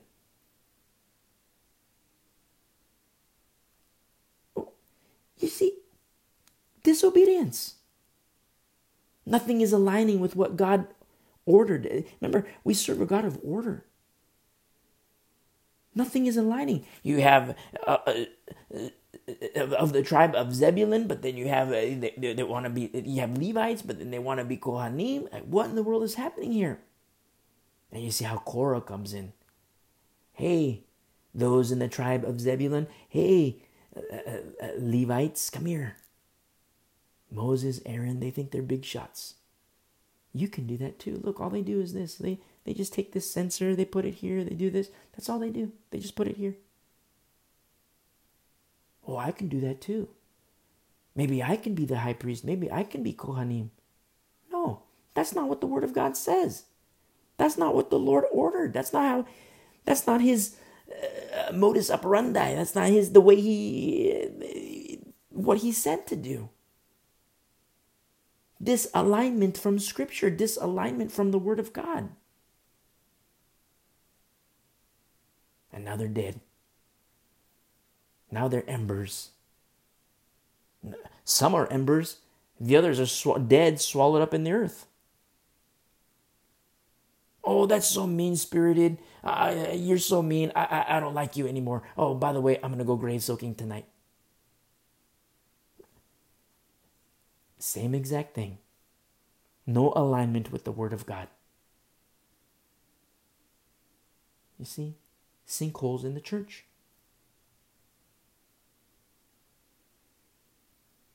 And so look what happens here.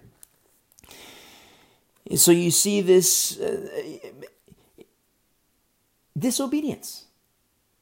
You see, it's revealed as these things, these events, these series events come to its culmination, come to its end. You see, disobedience. Holiness. Holiness dies out through disobedience. That's how holiness dies. Disobedience.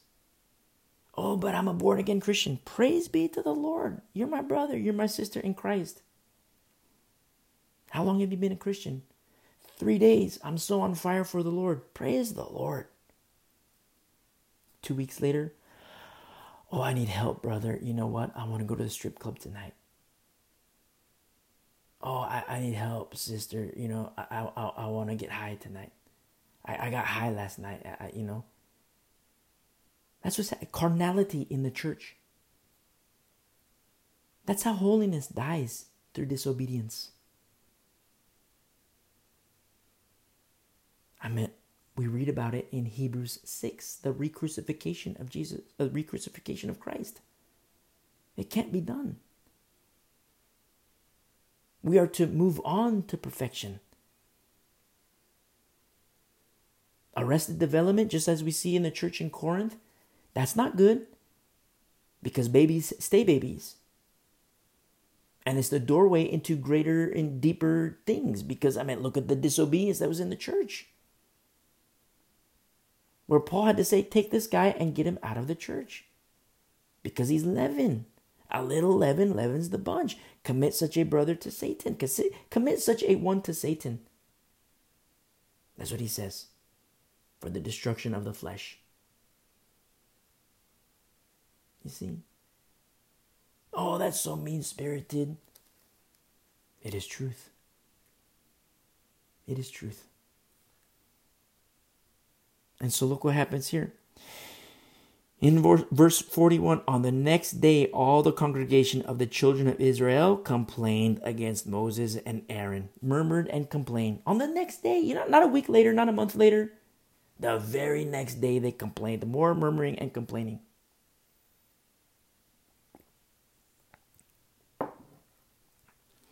Saying, you have killed the people of the Lord. Now, me personally, I don't like drama. I just don't like drama. I think it's kind of humorous too, because the Lord says, okay, you don't like drama? Here, I'm going to give you all kinds of drama. Look, the very next day, the people start to murmur and complain against Moses and Aaron. You have killed the people of the Lord. Now, we know, because we read this, we see what's happening. We see the disobedience. You see of the Zebulun Levites, they want to be Kohanim, and nothing is aligning with you see the pride of the 250. You see their arrogance. You see they said all the congregation is holy. All the congregation, that's what they said in verse 3. And the people, they don't know what's happening. We have an inside look of what's happening. But the people, they don't know. They just know, okay, the earth split. They took these people, and now these 250 people, they're embers. They're burning outside the city, outside the camp. And the next day they murmur and complain. You have killed the people of the Lord. Unbeknownst to them, we didn't see. They didn't see their disobedience. They're the people of the Lord. Now it happened in verse 42, when the congregation had gathered against Moses and Aaron, that they turned toward the tabernacle of meeting, and suddenly the cloud covered it, and the glory of the Lord appeared. Then Moses and Aaron came before the tabernacle of meeting, and the Lord spoke to Moses, saying, get away from among this congregation, that I may consume them in a moment. Translates again the exact same way, that I may destroy and finish them in the wink of an eye. And he says to Moses, step aside, get away from them. And again, and they fell on their faces. Wow, intercession. They fell on their faces, Moses and Aaron. How beautiful is this? You see their hearts of humility before the Lord. On behalf of the people who murmured and complained against them, saying, you have killed the people of the Lord. But they don't have the clear picture of what's happening. And they intercede for the people. They fall on their faces before the Lord. In verse 46, so Moses said to Aaron, take a censer and put fire in it from the altar, put incense on it, and take it quickly. Without haste, take it quickly to the congregation and make atonement for them, for wrath has gone out from the Lord. The plague has begun. Moses says this quickly. Do this quickly. Picture what's happening here. The people are angry. You killed the people of the Lord.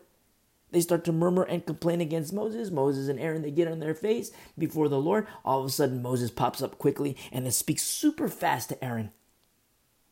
Take a censer and put fire on the altar and incense on it, and take it quickly to the congregation and make atonement for them, for wrath has gone out from the Lord. The plague has begun. Hurry, without haste, do this. Go now. You see, Moses and Aaron are a covering. They're being used as a covering, interceding for an unsuspecting people, because God's plague has begun. When Aaron took it as Moses commanded and ran into the midst of the assembly. So it's a quick operation that's happening here. It's happening very fast. Moses says, go, do this, go. And already the plague had begun among the people. So he put in the incense and made atonement for the people. And he stood between the dead and the living. So the plague was stopped. You see, intercession. Intercession. He made atonement for the people. Now those who died in the plague were 14,700, besides those who died in the Korah incident. So now there's even more. You look at those, when the earth opened up and swallowed up one bunch, and then, the men of renown, the respectable people, they're now embers, smoking, burning outside the camp. And now you have the plague that comes inside the camp. It's the plague of the Lord, the wrath of God, the plague, it's coming inside the camp. And then you see intercession of Moses and Aaron. Quickly, Aaron, quickly. He stood between the dead and the living, so the plague was stopped in verse 48. In verse 49, now those who died in the plague were 14,700, besides those who died in the Korah incident. So Aaron returned to Moses at the door of the tabernacle of meeting, for the plague had stopped. Now you see Moses as a type of Christ. And Aaron also as a type of Christ because he's high priest. But we know that the high priest in the order of Melchizedek. And we have oneness with him, intimacy with him, Jesus Christ. A shadow of the things to come. And there is salvation in no other, only Jesus Christ. You, me, we make a choice. Abide in him.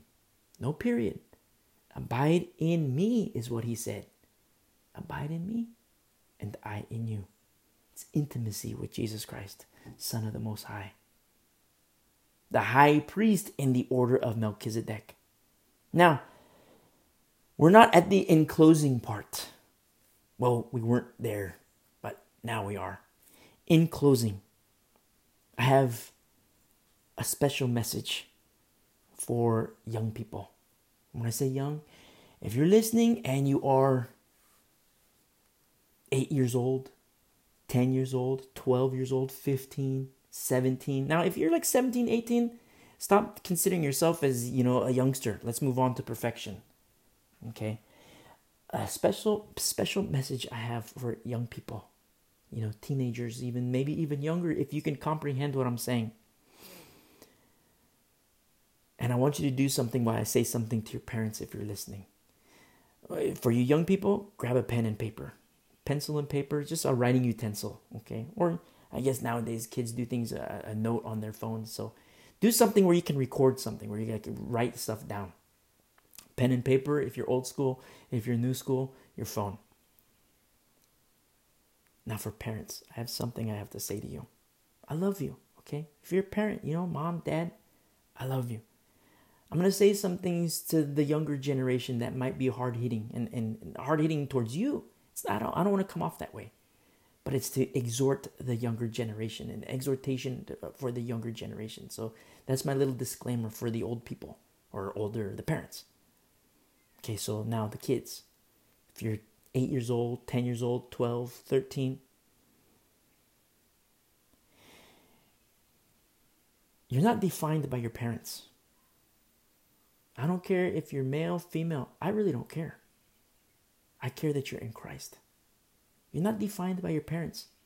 If I were to have kids, I have an abundance of sin in my past. And I would tell them, if I had a son or daughter, son, baby girl, don't do this because this is what I did. And I don't want that to happen to you. This is what the Lord did and he messed me up. I don't want that to happen to you. For you younger generation, you're not defined by your parents. Your identity is in Jesus Christ. Not just right here and now, but until you take your last breath. Have comfort in him. We look at these, you hear me talking, not just you hear me talk, you hear it mentioned here in this passage, the sin of Korah. But I have something, I want you to write some stuff down. Turn with me to the Psalms. And let's go to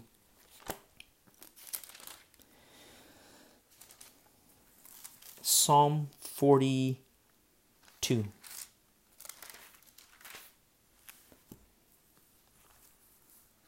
And I want you to write down on your, pen and pencil, pen and paper, pencil, paper, or, your iPad, iPhone, whatever, your phone. Write this down. Psalm 42. Just write that down. Psalm 42. Very rarely do I give assignments, but today I'm giving an assignment, if you're willing. Today I'm giving an assignment. This is only for the young people, the younger generation. If you're 8, 10, 12, 15, 17, if you can comprehend, you might be 5 and you comprehend, that's pretty, praise the Lord. But if you can comprehend these words, I have to tell you, you're not defined by your parents. Now, parents, I love you. This isn't to hurt your feelings at all. This is to exhort your kids and train them up in the way they should go, to add to what you're already doing. Now, for you younger generation, write down Psalm 42. This is a reading assignment, a homework assignment for you. Why? Because in Psalm 42, to the chief musician, a contemplation of the sons of Korah. See? The great, great, great wickedness of Korah. The damage and the harm that he caused in the camp of Israel.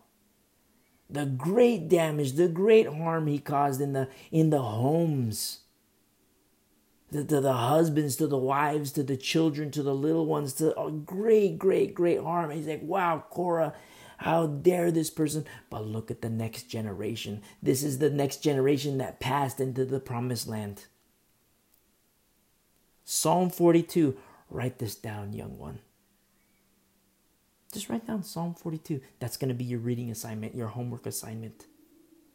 Because in Psalm 42, we see to the chief musician a contemplation of the sons of Korah. We're not done. Also write down Psalm 44. Psalm 44. To the chief musician, a contemplation of the sons of Korah. The sons of Korah, the ones who passed into the promised land, the next generation, they weren't defined by the sins of Korah. They made their own choice. They honored the Lord. They learned the fear of the Lord. They learned the love of the Lord. They learned to honor Him. And that's why I say to you young people, you're not defined by your parents. Good, bad, ugly, you're not defined by your parents. Your identity is in Jesus Christ. Never, ever, ever forget that. We're not done. Psalm 45, write that down. To the chief musician, set to the lilies, a contemplation of the sons of Korah, a song of love. Write that down, Psalm 45. These are your reading assignments. Until we meet again, these are your reading assignments. One more. Psalm 46. To the chief musician, a psalm of the sons of Korah, a song for Alamoth. Alamoth is, it translates as it's supposed to be sung in a female voice or a soprano. If you're into choir, this is like a soprano. Psalm 46, to the chief musician, a psalm of the sons of Korah, a song for Alamoth. These are your reading assignments. These psalms that I give you, the whole chapter. Chapter 42, Psalm 42, Psalm 44, Psalm 45, Psalm 46. Because what I want you to understand is this great wicked sin of Korah. But the generation after him were not defined by Korah because they had their own choice to make. The same way you have your own choice to make. Because you know what I see with a lot of the younger generation? They love the Lord at age 10. They love the Lord at age 13. They love the Lord at age 16. They love the Lord at age 17. But boom, as soon as they're 18, they're out and they're, sex, drugs, rock and roll. You see? You have your choice to make. Young one. We're not done. I said one more, but there's more. Psalm 47, write that down. Psalm 47. To the chief musician, a psalm of the sons of Korah. Psalm 48, a song. A psalm of the sons of Korah. Write that down. Psalm 47, Psalm 48. A little bit more. Psalm 49. Write that down. To the chief musician, a psalm of the sons of Korah.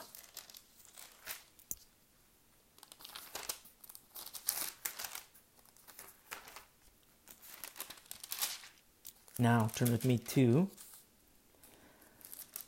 Psalm 84. This is a special assignment for the younger generation. Psalm 84. Write that down. To the chief musician on an instrument of Gath, or on an instrument of Gath. I say on, but because I get confused sometimes with the name on. To the chief musician on an instrument of Gath, a psalm of the sons of Korah. Never ever forget this rebellion that we studied in Numbers 16, because it is wickedness in the camp of Israel. Wicked, wicked, wicked, wicked.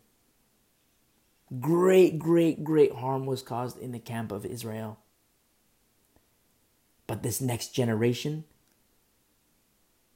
they were not defined by the older generation.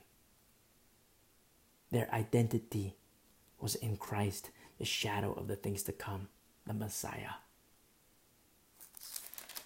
We're not done. Psalm 85, write that down. To the chief musician, a psalm of the sons of Korah. Psalm 87, write that down. A psalm of the sons of Korah. A song.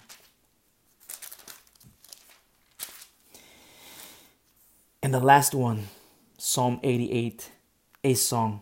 A psalm of the sons of Korah, to the chief musician, set to Mahalath Leonath, a contemplation of Heman the Ezrahite.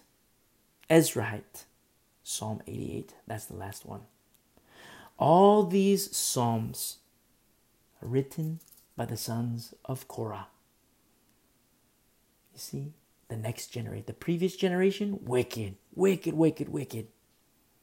But this next generation, they made their choice to honor, to love, and to fear the Lord. The same way you have your choice to make for yourself, for your soul. You see? God bless you, beautiful people of the way. Love you guys.